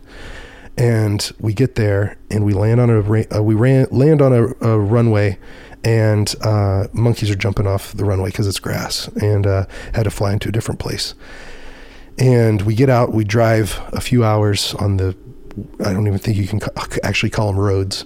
There was no tarmac anytime that we were there, or concrete or cement or anything. It was just dirt roads with huge potholes. We get out, we hike into this rainforest to where we're literally having to clear the path with machetes, and we're walking, or at least our translator was. And Then all of a sudden we hear drumming. Then we hear singing. The first guy I meet has tuberculosis. His ribs are poking out and he's coughing and coughing. And then we stay with him a few days, and a few days later, the chief pulls us to the side, and Caleb and Colin were like, "This is your vision, bro. Yeah. Like this is your vision." And it was, but I couldn't like comprehend it or like digest it yet. And it wasn't until like the third day that the chief pulled us to the side and said, "Look, everyone else calls us the forest people, but we call ourselves the forgotten." And we said, "Forgotten." It's made me start tearing up again, and just thinking about the vision and what am I supposed to do? Like, their problems are so big, and I'm so small, and seeing people literally dying of tuberculosis, of dirty water, of all this stuff, it was like way too big. And I got this visual of, if I did try to dedicate my life to this or try to help in any way, it would be like trying to empty the ocean with an eyedropper. Like, the problem's way too big, and it's just like drop by drop, trying to empty the ocean. And so what impact could I actually ever make? And so I felt so small, felt almost angry that I went there, and like, let me just go back to my life and fight. Like, it messed me up, man. It messed me up because the second trip I took, and it's kind of funny, the pygmies, like, a lot of them haven't ever even seen a white guy before, or a guy with light skin. Yeah. They don't have body hair or arm hair, or like facial hair. So you walk out of the jungle like Chupacabra. Yeah, absolutely. Like a fucking monster. Absolutely. I've literally walked into a village before and they've all screamed. Albino ran. gorilla. Yep. Vanilla gorilla. There you go. Yeah. And hide behind a tree. Hide behind trees. There's a video that Jimmy Kimmel played on, and he said they were petting me like a golden retriever because I was the first white guy they'd ever seen. That's and they were petting my beard and my long hair and my arm hair and everything else. But yeah, I didn't know about the pygmies. They didn't know about me. And then I was there the second time, and there was this little boy named Andy Bow, and Andy Bow was sick because of the water crisis. He had already lost his dad and his brother because of dirty water. And then Andy Bow's mom was sitting there, and she was cupping the back of his head. I was cupping the back of her hand on the back of his head, and holding his little hand. And that's whenever like the blood came out of his ears. And that's when he died. And so, and that just ripped my heart apart, right? It just changed me. It's gotta be taxing at the end of a day to be over there and see so much sadness, see so much like misery and almost like helplessness. Yeah, I would say so. And then I would also say, bro, that they have something that we don't. They have this deep joy, even though they have nothing. Like, the comic in me can't stop making jokes. You go, they have something we don't, and I go, the ability to get in small places. There you go. Yeah. That's true. Their average height's only 4'7". That's crazy. Yeah, I've they seen don't the even weigh pictures 100 of you pounds. with them, and I'm like, oh my God. Yeah. So it's crazy. I never could have had this planned for my life. It was never on my radar. But they adopted me in. They named me Efeosa Mabutimangbo. And you have to say it like that or it doesn't make sense. But Efeosa. Otherwise, you're saying headdress. There you go. Well, and then Mabutimangbo. And they've got a lot of cool stuff. So Mabutimangbo means the big pygmy. So that's where my name comes from. I used to be the Viking, and most people can see why. But now I'm the big pygmy. I love the nickname, the big pygmy. Yeah. It's such a great fucking nickname. Thanks. So you go over there the first time. Yeah. And then in that trip, do you go, oh, this is where I'm going to be for a while? Yeah. Or no, I left almost confused and mad. But then whenever I got home, I was, first thing that happened was I went to the Atlanta airport, and there's this mom and daughter that are getting ready to go to Haiti because it wasn't too long after the earthquake. Yeah. And so they're going to go do some efforts there, and they had like these team t-shirts and different stuff. And the daughter is getting a Coke, and the mom says, "You need to drink water." And the daughter's like, "Mom, I'm getting a Coke. They don't have Coke in Haiti," which Coke's everywhere. Yeah. Everywhere in the world, there's Coke. You can find it, except for out with the pygmies. But it's pretty much everywhere. And I'd been to Haiti. I'd already done some stuff whenever the earthquake happened. And I see this mom and daughter fighting over sugar water. So much so that the mom says, if you drink that Coke, you're grounded. You're grounded for 2 weeks. And the daughter goes, you can't be serious, Mom. And she gets the Coke anyways and goes, you're grounded. She goes, Mom, I hate you, and stormed out of the Popeyes at the airport. Yeah. I was just like, By the way, I think I know that Popeyes that you're talking about in Atlanta airport. That's how fat I am. It's so good. Keep going. Oh my God. It's so oh my good. God. And then that just messed me up because I just got back from that happening with Andy Bo. And this kid doesn't have clean water. He already lost his dad. He lost his life and his brothers, and his mom's all alone. And I couldn't, and not that, I don't mean this on anyone, but I don't want to put this on anyone. It was me. My experience was I had culture shock in a way that it was hard to sleep on a bed because the pygmies, they live in twig and leaf huts right on the dirt. They've never met a Mobutu pygmy that had a blanket. The fire's their blanket. So they sleep right on the dirt. And when it rains, the rain comes through the leaves and drips onto them. And it's wild. I've lived out there for a year at one time, and then probably in total, maybe close to a year and a half or something, over the last 5 or 6 years. But their culture, man, is awesome. Like they love each other, and it's a community vibe where, they live this Swahili proverb that says, if you want to go fast, go alone. But if you want to go far, go together. And so they always say they need each other and they help each other. And the only time they go inside their hut, their home, is whenever it's time to go to bed, or if the sun's blasting through the canopy of the rainforest. Yeah. And because they normally set up their camps or their villages in a clearing, that they'll go and take a little siesta, a little nap or something. But besides that, they're out in the village and they're with each other at all times. Sweet. These are stupid questions, but just out of curiosity. So how did their water become dirty? You'd assume if they got this far, they've had clean water. Okay, hang on. My first question is, where's the Congo? Congo's in pretty much Central Africa, but it does touch the west coast, and then it borders Uganda, Rwanda, Burundi. It's underneath Central African Republic on the west side. It's got Cameroon and Gabon. Underneath it, it's got Zambia. So it's like legit Africa. Yeah, it's in the center. It's like legit, Yeah, those parts of Africa are intense, mostly because, South Africa is super doable. And South Africa is scary, but it's very doable because it's almost westernized. Yeah. But those parts are Yeah, so Congo, the eastern Congo where we go is, it's got 38 different warring rebel groups. Does that scare you?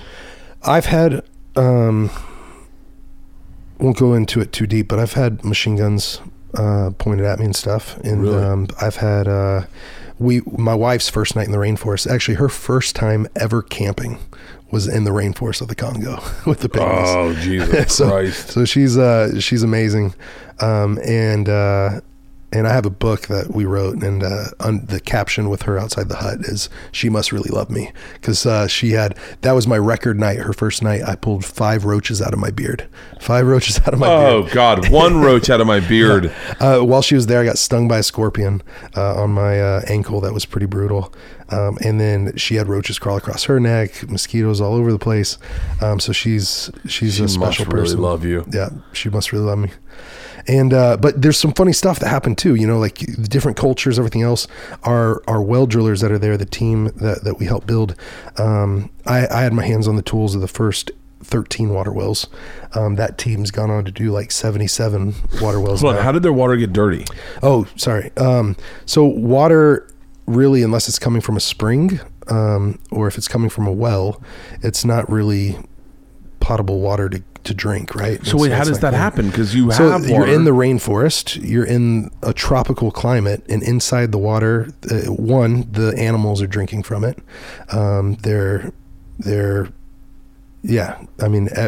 Feces in the water, and but how do we get from a place where? How do we get? So the average life expectancy of the pygmies is only 32 years old. Holy shit! 32 years old, and then there's 2 different stats, but they have the highest child mortality rate in the world as well. Anthropologists call them the most oppressed people group. They live in one of the most toughest climates to live in. Tropical climates, there's a lot of disease that spreads and everything else. It's just hot, humid. It's so humid there that you see your own breath. And so you think it's only whenever it's really cold that you see your own breath. Yeah. But whenever it's super hot, super humid, you see your own breath, and there's actually a ring that forms around the moon at night. And so I've seen that. I know what you're talking about. Okay. So it's that thick. So then the water there has parasites in it. It's got amoebas in it that will go in your stomach and your brain. It's got worms. It's got all sorts of and it's been E. like coli, that for years? typhoid. Yeah, always. Oh wow! And so unless they know how to get clean water, which is, you can't just boil it. Well, technically you can, but it's unrealistic and unpractical for someone to every sip of water they ever drink, they have to go collect, which Then can be boil, then cool. The people up there in Africa, women and children spend up to 6 hours a day collecting water. Up to 6 hours a day collecting water, and then have to boil it all. And then whenever they have these big pots, the ash gets inside of it. And then you're in the hot, humid rainforest, and then you have to wait for it to cool down. You don't want to drink boiling water. You don't want to drink warm water. You want cold water. Yeah, exactly. So it's just unpractical for them to boil everything. And a lot of times the pygmies don't have metal to boil pots. So when you're over there, you go, all right, you go that first trip. Do you start, is it already known, hey, water's the problem? Yes, land, water, and food was the problem. They didn't have any land ownership for themselves, and so we got to lobby and petition and to work with a local, state, and national government to buy land back in their name, the tribe's name, because that's the strongest thing in Congo courts. Well, it's so bizarre to me that this is you doing it. Well, it's me with a team of locals. I know, but They're still, the ones that are- like it's just like it's so selfless. Like there's so many people not doing anything for anyone else, let alone like if you give me the opportunity to buy land in Africa, I might buy it for myself to do a vacation property. But like I'm not like the last thing I'm thinking is like, oh, let me make sure to lobby to get the property back in their names so they have something. Yeah. Well, I think it was just the connection I made with them, man. The connection and those moments that changed my life, of like Andy Bo passing and seeing people that call someone master and like not having freedom and to not have clean water and know that whenever I got home I was getting my dog water, that Cane Corso I was telling you about. I'm getting him a bowl of water, and these women and children would walk up to 6 hours to be able to drink from my dog's bowl because that's clean water, right? That's crazy. And, so it was pretty wild. And but there's some awesome stuff about their culture. Like some people do our well drillers would do dowries, and so they would have to get like 8, 10, 12 cows and then 15, 20 goats, and sometimes it was less than that. Sometimes it was like 6 cows and 8 goats or something like that to be able to take to the wife's family, to be able to negotiate and say, I want to marry your daughter, different stuff like that. But that's the normal culture in most parts of Africa, is doing a dowry. And so I sat down and I remember asking the pygmies, I'm like, hey, I'm engaged, my fiance, but I'm just wondering, like, do you guys do a dowry? And they go, oh, no, we don't do the dowry. And I was sitting there with Chief Alando, Captula, or actually his real name Sangule. He's no longer with us. He was the man with tuberculosis. He passed away. Incredible man though. So Captula means shorts, because all he would ever wear was shorts, and so they just called him Shorts.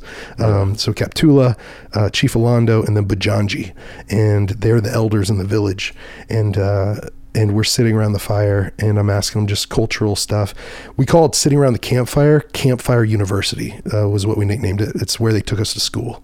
And they would teach us about their way of life. They would teach us their proverbs. They would teach us just their history and what they love about the forest. And I remember asking them about marriage and what you do, and it was so funny because they're like, no, we don't do the dowry. That's ridiculous. I can't believe they do that for cows and goats. And pygmies won't eat goats at all. For some reason we wanted to bring in goats to see if that could help them with not agriculture but livestock. Maybe there's something we could introduce. They think that goats possess like evil spirits. Oh, by the way, yeah. Yeah, they're not the only ones. Okay. Well, they will not touch them. They don't want anything to do with them, at least. And I think it's different varying village by village, because because some villages, their culture is different than other villages that they've never even crossed paths with each other. Yeah. But yeah, we're sitting there. I'm asking about marriage, and they go, "We don't do the dowry."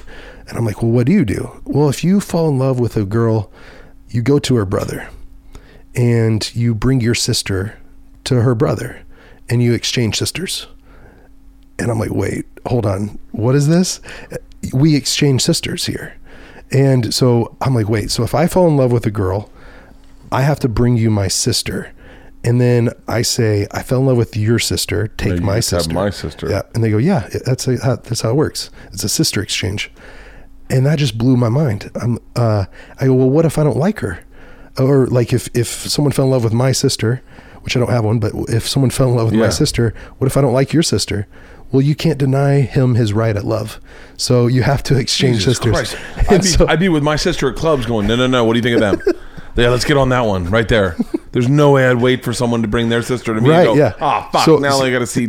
So they get married quick. They get married young. And then, but then I brought up, I go, "Well, I don't have a sister. So what would I do then?" And so Alando and Captula and Bajanji, they start talking, and they're scratching their heads, and they start nodding. I can't believe this is the first time this came up for them. And so They're like, wow, we've never had that issue. they look at me and they go, "We'll take a cousin." And I'm like, "Okay." And then I thought about it, and all of a sudden I have a cousin named Jessica, and she's my only girl cousin. I have like 9 or 10 male cousins. And I thought about Jessica, and then I'm like, well, she's already married. So I tell them, well, I have one cousin that's a girl, and she's already married. What do I do then? They start scratching their heads, looking at each other, and then I see Captula do like the peace sign. And so he's showing this like two, and I'm saying Bili Bili, which is two in Swahili. And they come back to me and they go, "Well, we'll take 2 chickens." So Should have started with the chickens. right? So all of a sudden I was just like, man, it went from a sister to a cousin to 2 chickens. What if I don't have 2 chickens? Fine, we'll take the eggs. Whatever, just a couple eggs. Right. So it was just it was funny cultural stuff. So when did you get involved with the Wells? That was an organization out of Oklahoma City.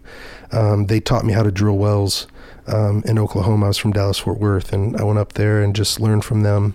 And they sent me over with a well drilling kit, manual well drilling kit. And that was in 2013. 2013 was whenever I met an organization called Water 4, and then trained up a team there, and just passed on the knowledge. What the goal was with Fight for the Forgotten, our organization, and theirs, was we need to empower the locals. And so it can't be dependent on one man, and it can't be dependent on Westerners. It's got to be locally sustainable. And so we needed to equip them with the tools, educate them with the knowledge, and empower them to do it for themselves. That's the key. Yeah. Yeah. So what we would say is opportunity is greater than charity. That charity can be great, but opportunity is always better. And so what Teach I mean, a man to fish. there you go. Yeah. Give a man a fish, feed him for a day, teach him how to fish, feed him for a lifetime. Yeah. And so the whole kind of concept was, man, or thinking about it with charity is, charity can be great for natural disasters, for war, for people with disabilities who can't help themselves. But when it comes to poverty, man, people in poverty are looking for an opportunity. They'll take a handout, but they're looking for a hand up. That's what they're craving. That's what they're desiring. They're wanting to help themselves. Look, you're a family man. You want to take care of your wife and kids, and so do they. And so they're looking for that opportunity to be able to do it. So Yeah. Oh yeah. I remember when we first got Georgia, and I was like, I'd spent all my money on taxes. I didn't realize I was gonna have to pay taxes on my money. Mm-hmm. And I was broke. And I remember calling Matt Frost and saying, just get me in as many clubs as you can. I'll do the rest, but I just want the opportunity to work. I remember him being like, it's going to be hard. Like, I can just get you that. And I was like, no, fuck short money. I want the long money. I want to get into the clubs. I want to headline. But that opportunity is fucking invaluable. Especially the opportunity to change your own life on your own terms. Teach someone how to build a fucking well. And then they're like, we got it. We're up and running. Yeah, exactly. I mean, I helped with 13 the first year. Now it's 2018 and they've drilled 77 or more. So, and it's their business. They've established, and it's not Water for, it's not Fight for the Forgotten. It is their business and country. Fight for the Forgotten is your Yeah, our 501c3 nonprofit. okay, and Fight for the Forgotten is not just pygmies. It's two initiatives. It's the pygmies and it's the bullied. Really? So the pygmies are, another way to say it would be the most bullied people on earth, if the anthropologists say they're the most oppressed. And then here stateside we do anti-bullying initiatives, and so we get it. Really what we do is get into martial arts academies. We're going to use our curriculum in public and private schools, and I've been able to share my story there, which has been really great. But man, whenever I talk about that, bro, recently started to learn some like staggering statistics when it comes to bullying, but 160,000 kids each and every day skip school because of either bullying or exclusion. So because they're left out and they don't feel comfortable or safe at school. 160,000 kids skip school every day, which is 3 million school days lost every month. And then I look in, there's this at-risk youth behavior survey that's in Oklahoma. And it's just been out a couple years, but 28.9% of the students are dealing with depression, debilitating depression, that affects their daily activities for 2 weeks or more. Then after that, 15.1% of those students are dealing with suicidal ideation. They're seriously contemplating suicide. And then 7.4% have attempted suicide. 7 out of 100 kids have attempted suicide. So I went out with Jim to dinner. 7 out of 100 kids have attempted suicide. Yeah. So that is so fucking frustrating to me. Yeah. So cyberbullying is off the charts. Oh, dude, fuck cyberbullying. When we were at school, 3:00 it ended, right? Because we're no longer in school. But now it's when it increases and really picks up. I was on this panel in San Antonio with U.S. Congressman or Representative Will Hurd, and we invited Maureen Molak onto the panel with us. I've known about her for 2 years. Who's Maureen Molak? She started an organization called David's Legacy, and it's about her son, who was 16 years old. He was like a Boy Scout, really accomplished there. I think he was going to be right around being an Eagle Scout, but some kids started taking out like Facebook groups and calling for a suicide. And there was like over 300 comments and stuff of people saying he should just kill himself or he should be in a coffin. And it wasn't 300 comments saying he should kill himself, but there was multiple in there saying that. Yeah. They transferred him out of the school. They started a law called David's Law in his memory, because he didn't attempt once or twice, but it took 3 times before he was successful. And so Maureen says it's the worst way to spend the rest of your life is the loss of a child, but to know that it was because of that and in the way that it happened. She said that there's got to be some sort of good that comes out of all this terrible bad. And so how it's almost like I go, as a parent, how do I find out about it? Because if I feel like if I found out about it first, I could help get in front of it. Yeah. But then I'm almost too like, the other day, me and my daughter had breakfast, and she was like, I gotta go to the bathroom. And in my head, I'm like a little bit of a helicopter parent. I was like, is she gonna go throw up? Like, I don't even think that that's in her wheelhouse of things she would do. But I'm such a neurotic person that I'm like, oh my God, what if she's bulimic? What if someone's calling her fat? Oh God. And then I started like, but I was like, I guess if she was bulimic, maybe she wouldn't have eaten what she ate. She ate kind of healthy. She had one pancake. I guess it wasn't a ton to throw up. Anyway, but like, I go, how, as a parent, how do I get in front of it? Yeah. I think I think you're involved, so you're going to start seeing indicators and things like that. But whenever their daily activities start to shift and change and they start to isolate, and the signs of depression start surfacing or showing, and those insecurities start coming out more and more, they start talking negatively about their self and self-image and things like that. It's tough. And then whenever it comes back to the bullying, just real quick, where this is where Fight for the Forgotten, we said we got to do something here stateside too, was because I had my arms around my mom as she was crying, and I was wiping a tear from my eye, and we were just just speechless because my parents own a photography studio, and a memorial plaque was leaving their photography studio, and it was of a little guy that I had no idea someone this young could know how to tie a belt and hang themselves. But they were told at school, you should kill yourself, just like I was told. And he was 9 years old. Oh, Nine years old, and he took his own life because of bullying. And so looking into a lot of the stuff, I think parents just more involved, more engaged, less on the phone at dinner, or just asking students about their day, being a safe place to where kids can open up. Because if I go back to, I don't know why I have this image, but the Dr. Pepper, and I think about a bottle, like a 2-liter bottle, just being shaken up, right? You're being bullied. You're at this young, vulnerable age. You're being shaken up. That pressure builds.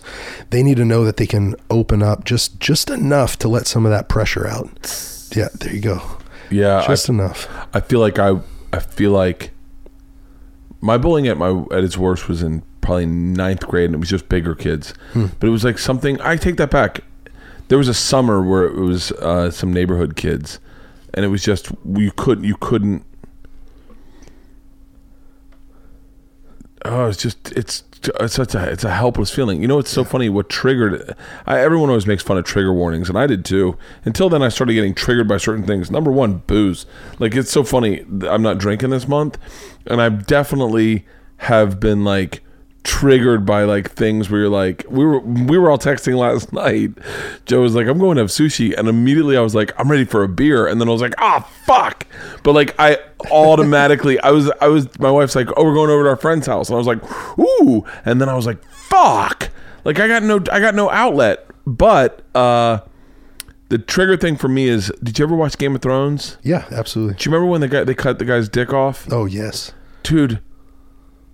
For some reason, that guy's like the most evil character I've ever seen. That fucked me up so bad. Yeah. And I was like, I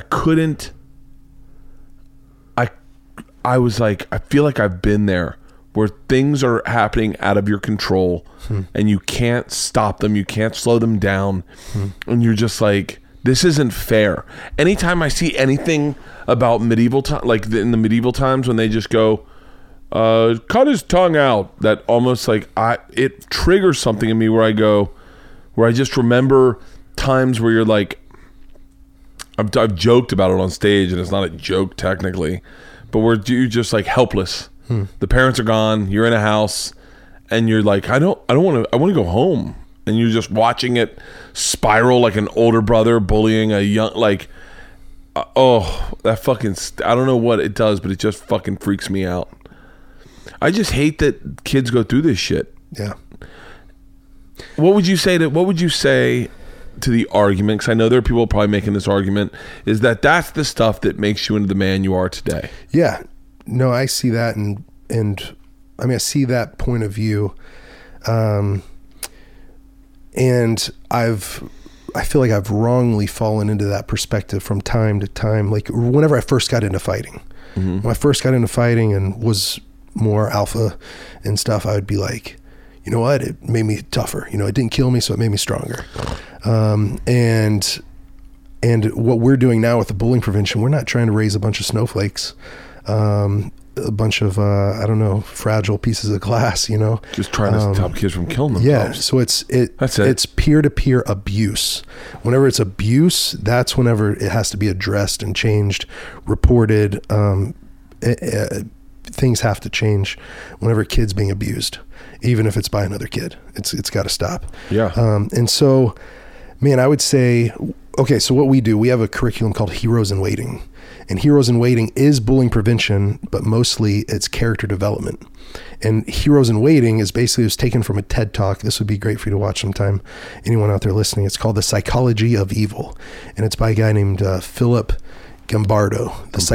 I'm putting that in my, hang on one second. Do it, man. It's hang on one second. The Psychology of Evil. Yep. What, if you could book note it for me, what is it?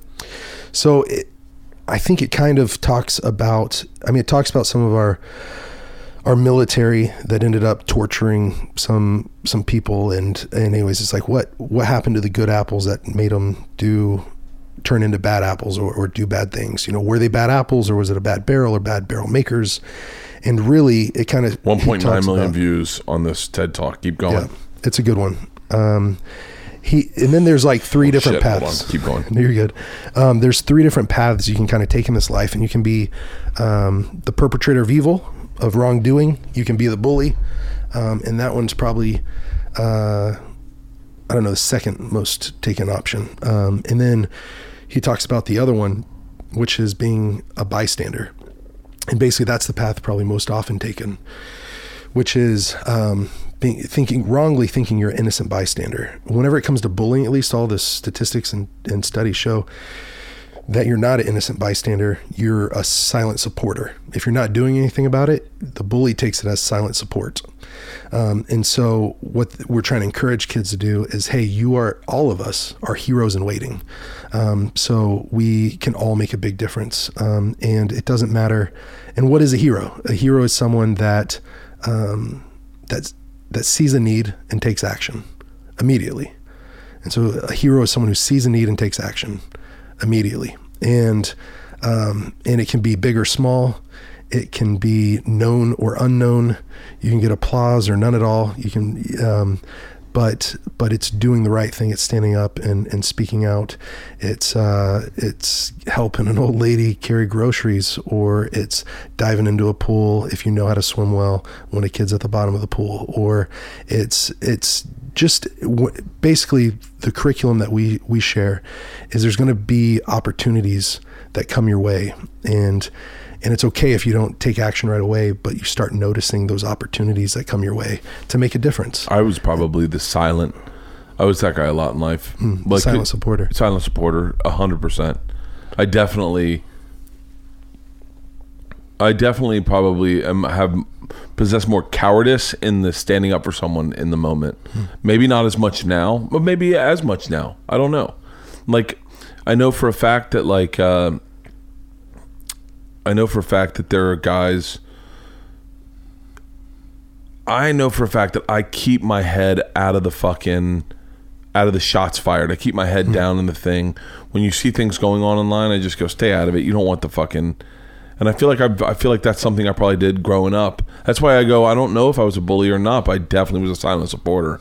Like, I'd see bullying going on and go, at least it's not me. Yeah. Like.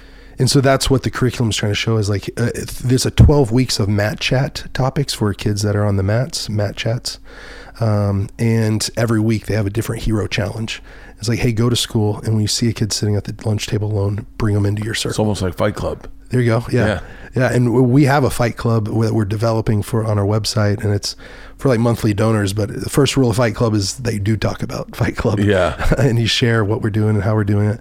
But no, you're right. Like, there's these different weekly challenges that they do. And there's one where it's a secret one, go do something kind for someone and not let them know that it's you, And so I think when it comes to bullying and people being bullied, or the bully, or the bystander, it all comes down to character development.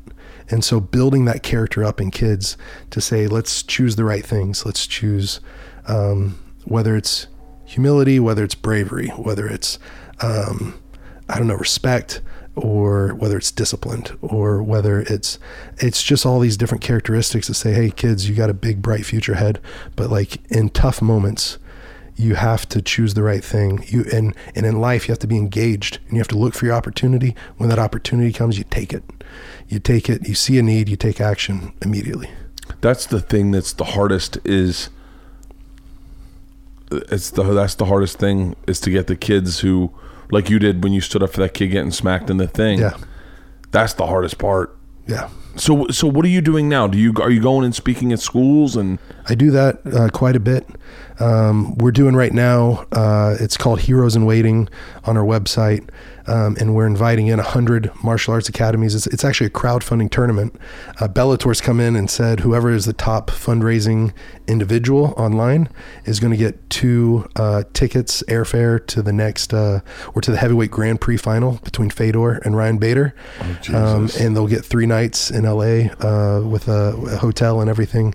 So we're doing this big competition, the top team. So we're inviting in martial arts academies to do a crowdfunding tournament where each goal is raising $4,200. When you raise $4,200, that transforms a community with clean water. And so we're seeing a need and we're taking action. And then we're also equipping that martial arts academy that's fundraising for us with Heroes in Waiting, the curriculum. Jesus Christ. And so the goal is having 100 that fundraise $4,200, which would be amazing because that would equal $420,000. What that will let us do is transform hopefully 100 communities with clean water and 100 of our communities here, our own neighborhoods, with bullying prevention and character development. So that's the big goal. That's the big dream. The top team that fundraises, and the individuals, they can be martial artists or they don't have to be. But the top individual is going to get a free home gym. We're partnering with Century Martial Arts and Zebra Mats, and they're going to come in and give someone a free home gym in their garage. And Bellator is going to fly them out and put them up, and they're going to enjoy the fights. The top team is going to get their gym renovated. And so Zebra Mats is doing $10,000 worth of new mats. Holy crap. Yeah, Century Martial Arts is coming in with $10,000 worth of gear for the kids. So they'll do gloves, sparring gear, kicking shields, heavy bags, punching, boxing gloves, everything. So we're trying to motivate people like, hey, here's this competition. It's going to be fun. We're going to be engaged. But hey, the reason we're doing it is to make a big impact in this world. We're going to do it in sub-Saharan Africa, and we're going to do it in our own communities in the United States. So what can people listening right now do?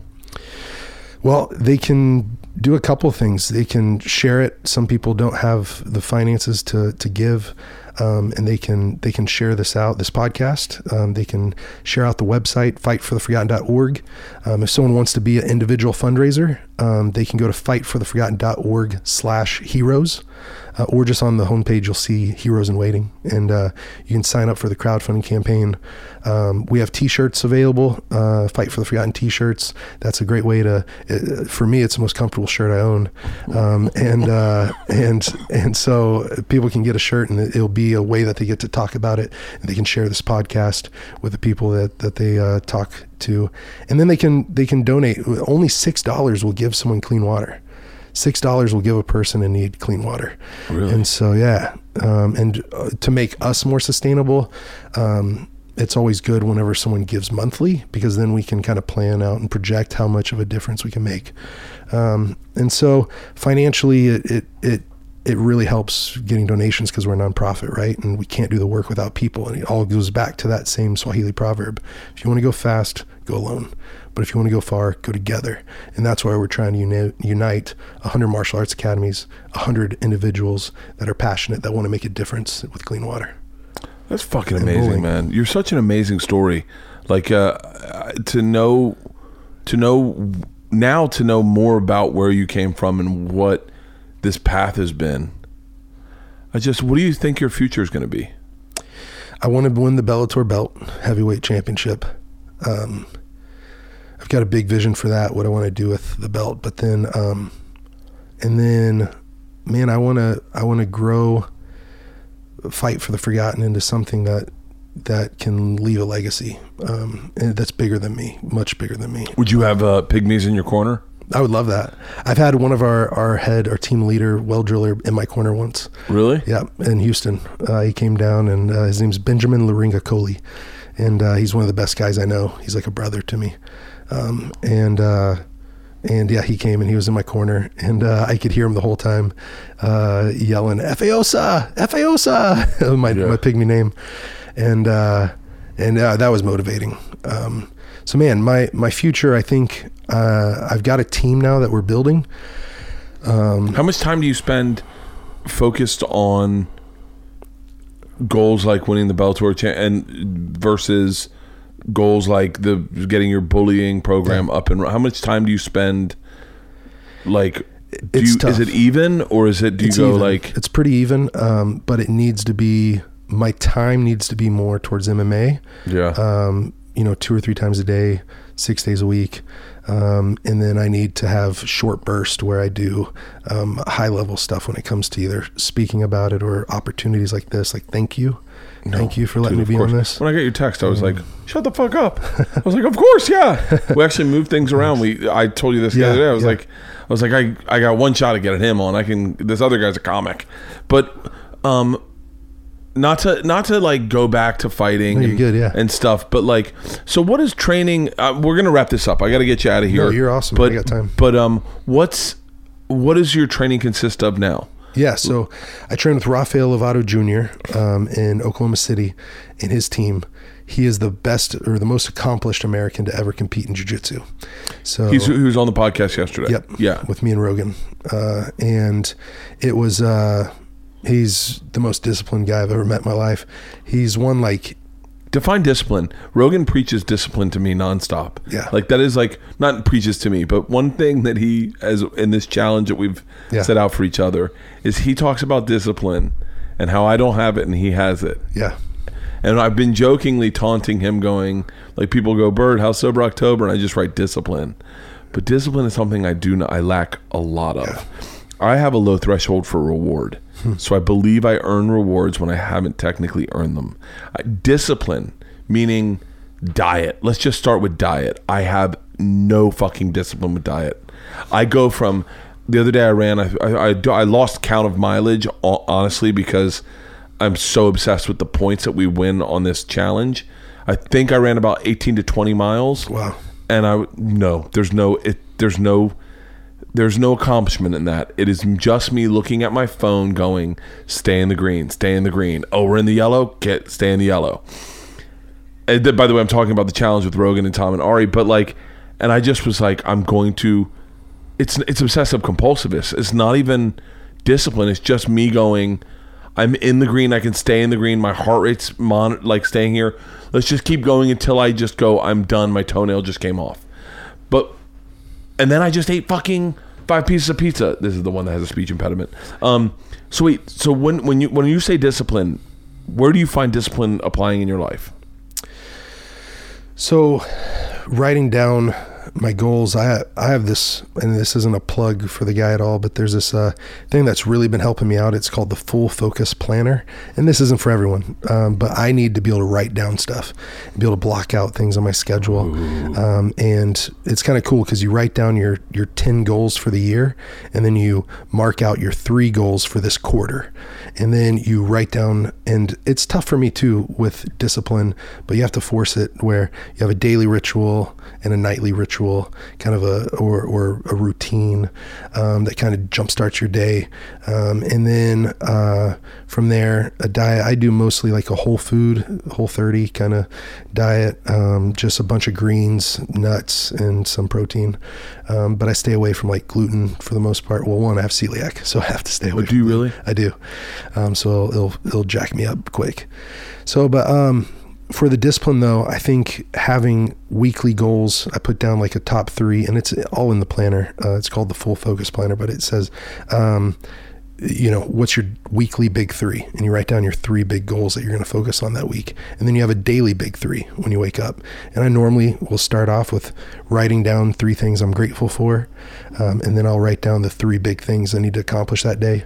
And then I'll review my calendar. Normally I try to write it down the night before, my day for the next day. And then in the morning, try to review that. And I'm not perfect at it, man. I'm far from perfect. But whenever I'm in the groove and whenever I have a goal that's like, especially it helps me a lot whenever I circle it on the calendar, and say like, this is the fight day. And then that puts the pressure on, like, okay, now I have to be disciplined. So having something like that, goal oriented for me. If I have a goal Yeah. that I'm going to achieve, like your special, right? Like my special, or like this fucking Sober October, this heart rate challenge that we're doing. Yeah. If I focus on a goal, I can achieve it. Right. But if I'm like, I remember there's times I've texted our group of friends and I go, I need a challenge. Yeah. Like I need something. Like someone make a bet with me, because I'm fucking just shiftless. I'm just rudderless, and I'm just going like, I'm just eating like shit. I'm drinking like crazy. I'm writing material. Comedy's doing great, but the other side of my life is just going nowhere. So I remember this time out in the forest with the pygmies, and I remember saying that the second month I lived there, before I came and lived there for a year, I was there for.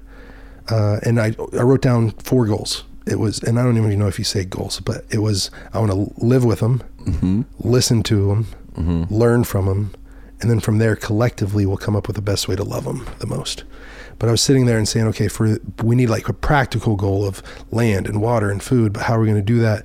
And I was sitting on the side of this river, and it's the Ituri River that connects to the Congo River, which is the deepest, most powerful river in the world. Yeah. And it's pretty majestic. And there's hippos and crocodiles in the water, and the pygmies, they have bows and arrows. And I remember seeing this driftwood come by on the river. And I was just like, you know what, without a goal, and because I go back and forth between living a disciplined life and then throwing it all out the window and doing whatever the hell I want. Yeah. And so I remember seeing the driftwood, and it's like, man, whenever I don't have a goal, I'm like driftwood, and I'm just floating around, and wherever the river turns, it takes me. And I don't have a real goal in mind. But whenever I have a goal and I'm thinking, and literally there's kids that are shooting banana trees with bows and arrows, they'll go, it sounds mean, but they're doing target practice. They'll go collect little field mice, and then they'll drop them in the center of the village, and then like the 3, 4, 5-year-old kids are using them as target practice, hitting the mice. And but I'm like, whenever I have a goal, it's like an arrow, and there's a target, and I'm let loose, and I'm just flying towards that. Yeah. And it's like a sniper instead of being driftwood. So instead of being driftwood, I want to be an arrow. Can I tell you what's fucking super frustrating about me? That as soon as you said that, I romanticize about being driftwood. Like I fantasize. Like one of my favorite things in the world to do when I was a kid, this is going to sound really inane, was throw a tennis ball into the surf and watch it slowly work its way back. Oh, yeah. I used to be obsessed with that. I know that's like literally staring into the sun, but I used to do that out in Jersey. We had a house out in Jersey, our family did, and I would throw balls out there and hope not to lose them. But the idea of the chaotic, no plan, like watching a leaf roll. I used to do it with shells. I would take shells upside down on the beach and let them float and watch them roll in through waves. As soon as you said driftwood, I go, ooh, I fantasize about being driftwood. But I've been driftwood so much, and I do see the other side of it. But when I have a goal, I am like dialed in to how to achieve that goal. I can't do weight loss unless there's money on the line. Like I cannot just simply lose weight unless I know I'm going to lose my beard, or like as soon as you say, this is how it goes down, bro, I am fucking dialed in. What does working out look like for you? So it all varies, but normally Monday through Friday, I am at strength and conditioning in the mornings. Strength and conditioning, how long does that last? 9 to noon. So, well, so it's Jesus Christ. It's different because I say strength and conditioning, but it's also recovery as well. Yeah. So we work out at a place called Green Strength, and it's in a location called the Arc, and it's in Oklahoma City. Great, fantastic facility. It's got physical therapy up front. It's got the strength and conditioning in the back, and then on the side, it's got the recovery center. So the Arc, Athlete Recovery Center. Yeah. So inside of it has cryotherapy. It has a hot and cold plunge. Do you like cryotherapy? Not as much as a cold plunge. Cold plunge is pretty. I love cryotherapy. I go to the cryotherapy place up on the I Ventura. like cryotherapy. I like cryotherapy, but I really want to do a cold plunge. Cold plunge for me, and this might be very inaccurate, but for me, if you have the microwave version of an oven, right? Well, I think like cryotherapy is a little bit of the microwave version of the cold plunge. I ran the 20 miles the next day. No, I ran 13 miles. At the end of the 13 miles, I went in and cryotherapied, went to sleep that night, woke up and ran 20 miles the next day. Yeah. And was like, I think it was 20. I think it was 18 to 20. Yeah. So I think cryotherapy is better for your immune system. Like it sparks it whenever you get into the cold and waking you up and giving you energy. I think that a cold plunge is better for your lactic acid getting out of your muscles. Really? Now what's hot therapy? I just read that hot therapy is better for muscles after a long workout. Someone said the cold therapy is better for injury, but hot therapy. What is hot therapy? What hot therapy do you guys do? So there's a hot plunge, and we use the saunas. So saunas are awesome. Yeah, saunas are awesome. Saunas are awesome, and Joe kind of really made me a believer in that. And Dr. Rhonda Patrick talking about it. And dude, what an interesting small community we live in. Yeah, man. Dr. Rhonda Patrick texted me about that's awesome. about about saunas because I was asking online about it, like what temperatures, because I was doing infrared saunas, but I think I was doing them at like, I want to say like 145, 155. Yeah, 155 maybe. Yeah. And not going, but staying in for like 35 minutes. Yeah. And I couldn't find out. And Joe was doing his at like 210 or something. Right. Joe was doing it like a fucking legit Russian gangster. Yeah. And I was like, wait, what's the one? And she was like, I don't know. And then she texted me. It was just, and I was like, holy shit. That's awesome. Yeah. So how often do you sauna? So I normally sauna after working out. So I'll work out from 9 to 10:30 or 11. And then from there, I will go do the recovery. And so I'll go get in the sauna for 20, 30 minutes, sometimes longer. And then I'll get out and then I'll do hot and cold plunge. It's cool to have all that. All in one access, spot, right? yeah. It's almost like the UFC Performance Institute or the Olympic Training Center in Colorado Springs, their recovery center. And we've got it in Oklahoma City. It's pretty amazing. And so I do that normally from 9 through 12. And then I might have a wrestling practice or a striking practice. And then normally in the evening, I have jiu-jitsu. So Do you feel like your wrestling's gotten... I mean, there's no way to say like better or worse. When you were younger, I'm sure it was different. But do you feel like your wrestling has gotten better the more you have fought? it can get better. How do you think you'd do against like, hypothetically saying, like how do you think you'd do against like the average college wrestler? I'd win. Okay, what about like the average? I was a national champ in wrestling. So. But like, no, I know, but you would like, but you haven't been like in wrestling. You're right. So the muscle memory has to come back, and the timing is really important in wrestling. Because I bet your mind is so focused on so many other things, right? That to go into a hardcore wrestling match, you'd be like, oh, I don't have to. Okay, hold on, I got to rethink this. And if I'm getting taken down, I probably wouldn't go belly down so that I could stand back up. I'd probably go back to my back, which is, you're trained to do now in MMA. Yeah. Go to the guard. And so you'd have to really change it up and switch it up. But I live in Oklahoma, and Oklahoma is a really great dominant wrestling state, with Oklahoma State being there. Do you see kids come in? Do you see kids come in with wrestling backgrounds these days? That are studs. Really? Absolute studs. Yeah, for sure.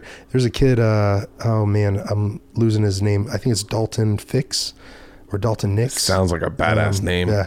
He's from Sand Springs, right outside Tulsa, Oklahoma. Yeah. He's a 16-year-old kid that made it on the world team as like the senior adult team.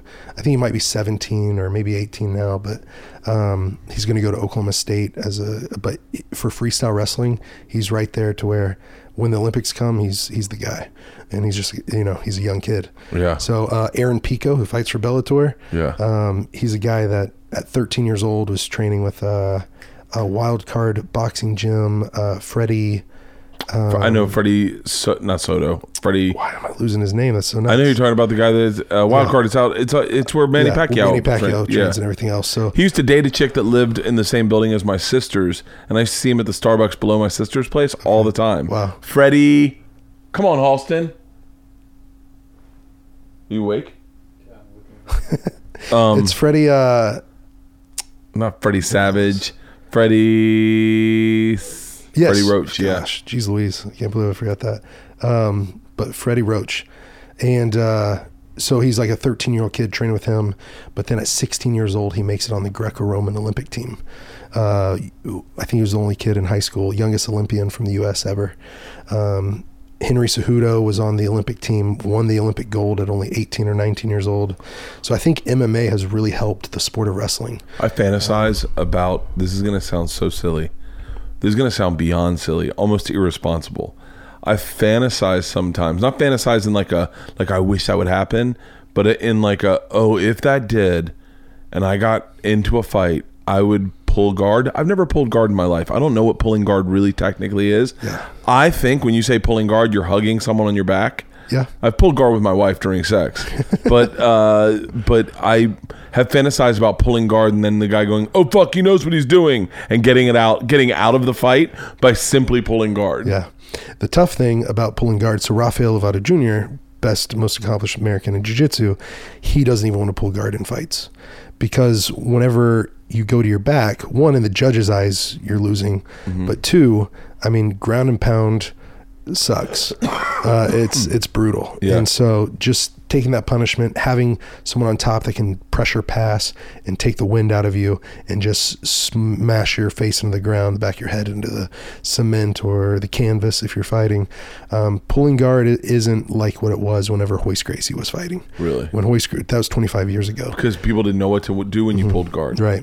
And there's some guys that are experts at the guard, and they're okay doing that if they have to, if they're fighting more of a striker. But if there's two guys that are even in jiu-jitsu and it's a fight, you do not want to be on your back. Really? If you're even in jiu-jitsu, you don't want I to be on saw a your fight back. online with two guys in Hawaii that definitely knew jiu-jitsu. Yeah. And they were in a parking lot, and I was like, oh, fuck. That's back when... this is going to sound silly. This is a weird question to ask you in an interview, but in a podcast. Did Mayhem Miller live in Hawaii? I know that he had gone out there a lot. I don't know if he ever lived there. I think when he was big on MySpace, he was in Hawaii. He was in Hawaii, okay. I want to say that. I know he was in LA and Vegas for a while. He Yeah. was roommates with a buddy of mine named Eric Shambari for a little bit. And I guess he was a little wild where he would do like stuff where he would like get into a dryer and hide there until Eric would come home, and then he would just pop out of the dryer, scaring the crap out of Eric. And Eric's like, how long have you been in there? And he's just like giggling. He's been in there 15, 20 minutes. Yeah, something he's like an that. interesting fucking guy. Yeah. But what were you going to say about him in Hawaii?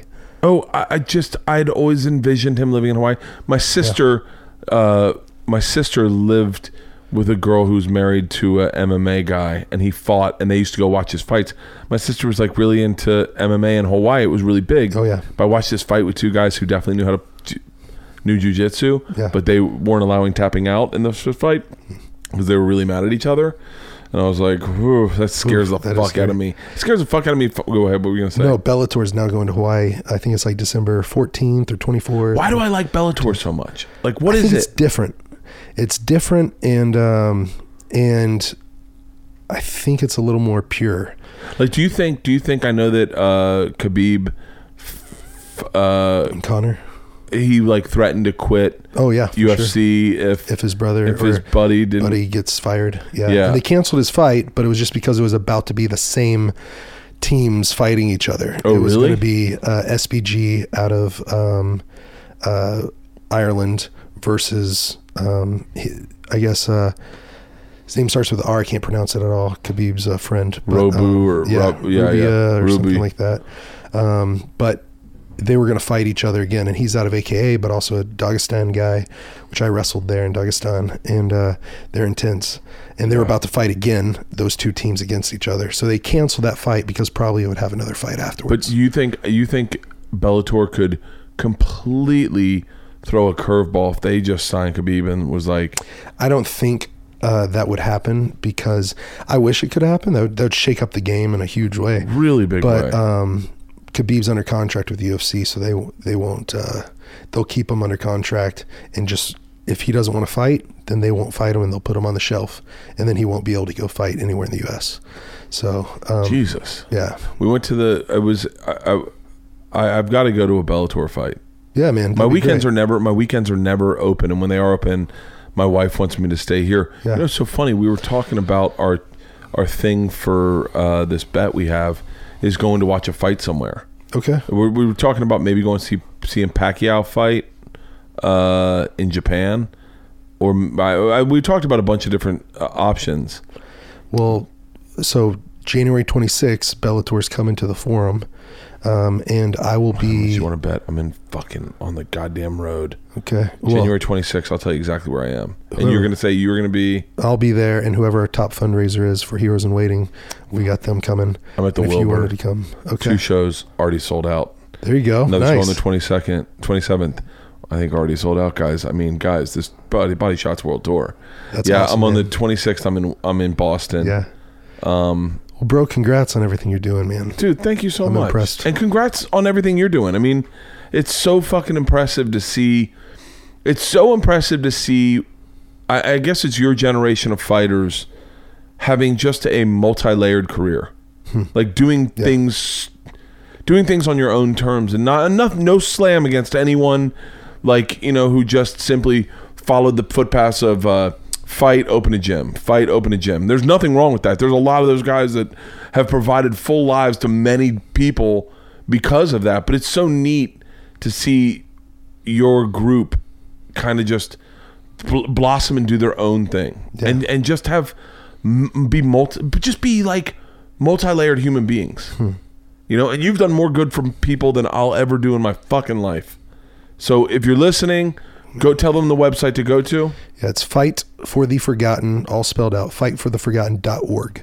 Fightfortheforgotten.org. Yeah, .com will get you to the same place. And you can give $6 a month. Yep, and that will change someone's life with giving them clean water. If you can do more, I mean, you can do more. But if you do 30, what's that? Five people every month. Do you know what that is? That's a Peloton membership. Brennan Schaub. He gets on Peloton. Yeah, I see him on Instagram, and he's like, burned 1,000 calories in this class. I'm like, the fuck, he's a fucking savage. You think Brendan would ever fight again? I don't know. I think he is so set with everything he's doing, and I know he loves comedy and he loves what he's doing with Showtime. But there's and I've never talked to him about this, but I think there's a part of him that goes, just one more. I wonder. But he's doing. I wonder what his fantastic. contract status is, because a lot of those contracts, they don't have a time limit on them. So if you sign like a 5-fight deal, like if you wanted to go fight with Bellator, but if he's still under contract with the UFC, they won't release him to go fight unless he fights for the UFC. So maybe he could do like a stand up. Dude, one of my favorite times with that guy ever is I'll tell you off air. Okay. It's fucking. Anyway, dude, I appreciate you coming out. I feel like I don't want to keep you here all day. I could talk to you for fucking hours. So next time you're out, dude, hit me up. We'll do another podcast. I'd love that. You're someone I found through Rogan and have been a fan of since.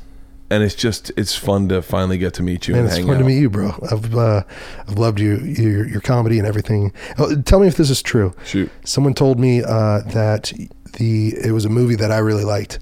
That Van Wilder was roughly based off of your life. I would say roughly. Yeah, it was. Oliver Stone optioned the rights to my life when I was a kid, and his company did, and it bounced around. Some guys wrote some scripts, and allegedly, and I say allegedly only because the only proof I have is from the people that worked on it, National Lampoon and the production company. But allegedly, my article was the inspiration for the movie Van Wilder. So funny. I just took a meeting yesterday. This is hardcore secret time, but I took a meeting yesterday about possibly doing a movie with Ryan Reynolds. Oh wow! And I was like, and part of me was like, I don't want to. Like in my head, I was like, I would hate to meet him and be like, sweet, what are you saying? And I'm like, oh god, never mind. But yeah, it's. I always said when I first started this business, I'd sell that hard because I wanted to sell tickets. I wanted people to be interested in me.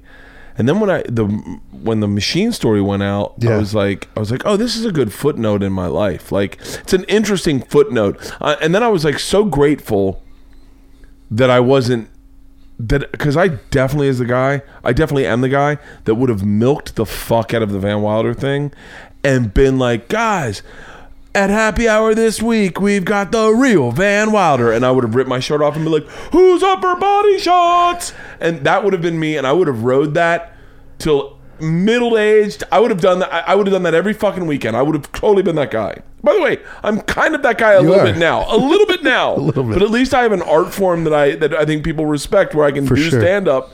And I legit without a questions asked. I am a stand-up first. Yep. But man, had you given me the opportunity to follow in the path of all those road rules kids, real world kids who just went and did bars, I would have done that hard as fuck and just rode that in the grave. And now I think it's neat to know that that's like a little footnote in my career that people go, is that true? And you're like, oh yeah, I mean, as far as I can tell you, yeah. But yeah.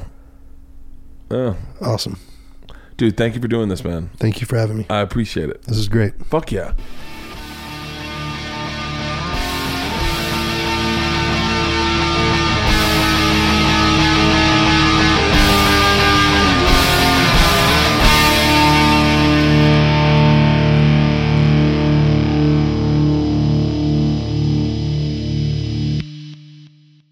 This episode was brought to you by The Machine.